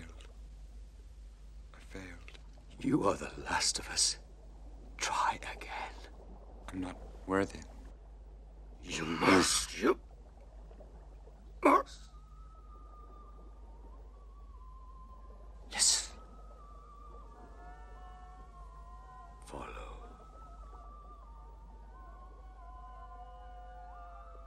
They call you.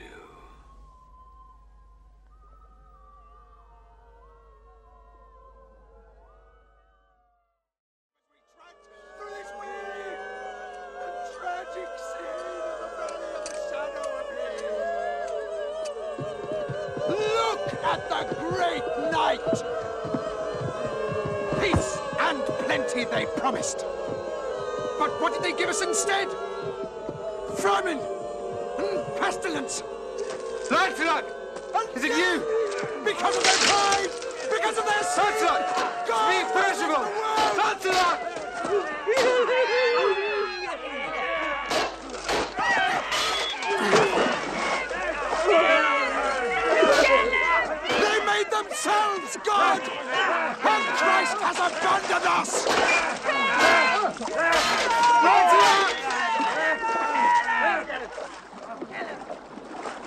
Lancelot, help us! Come back to us! Lancelot! Arthur needs you! Lancelot!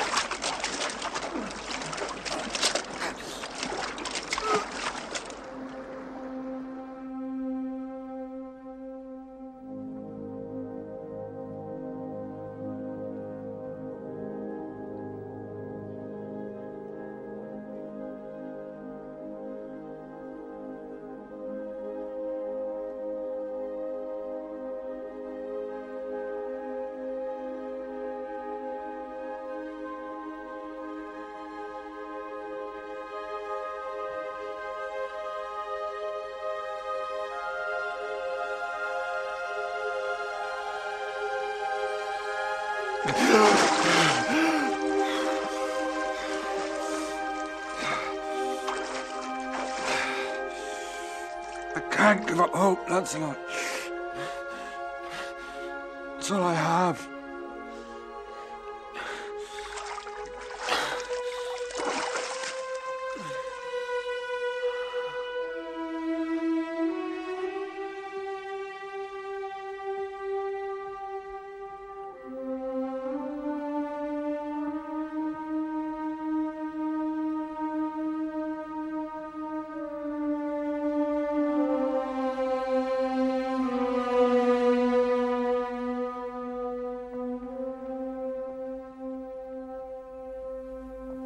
What is the secret of the Grail?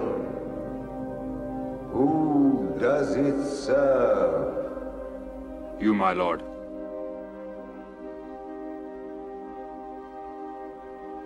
Who am I? You are my lord and king. You are Arthur. Have you found the secret that I have lost? Yes. You and the land are one.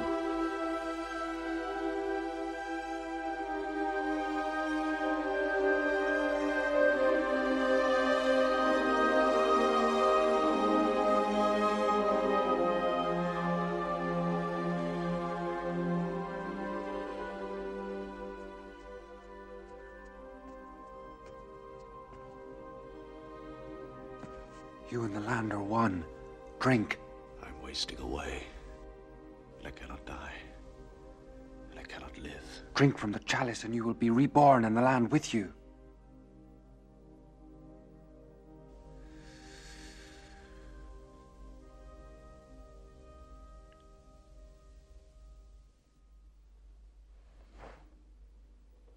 Percival. I didn't know how empty was my soul until it was filled.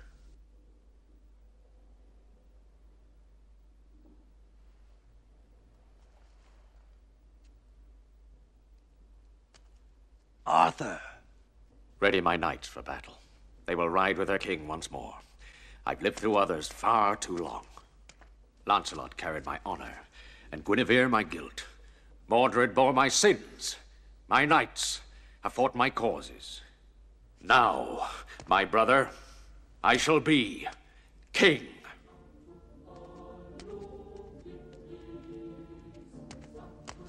Guards! Knights! Squires! Prepare for battle!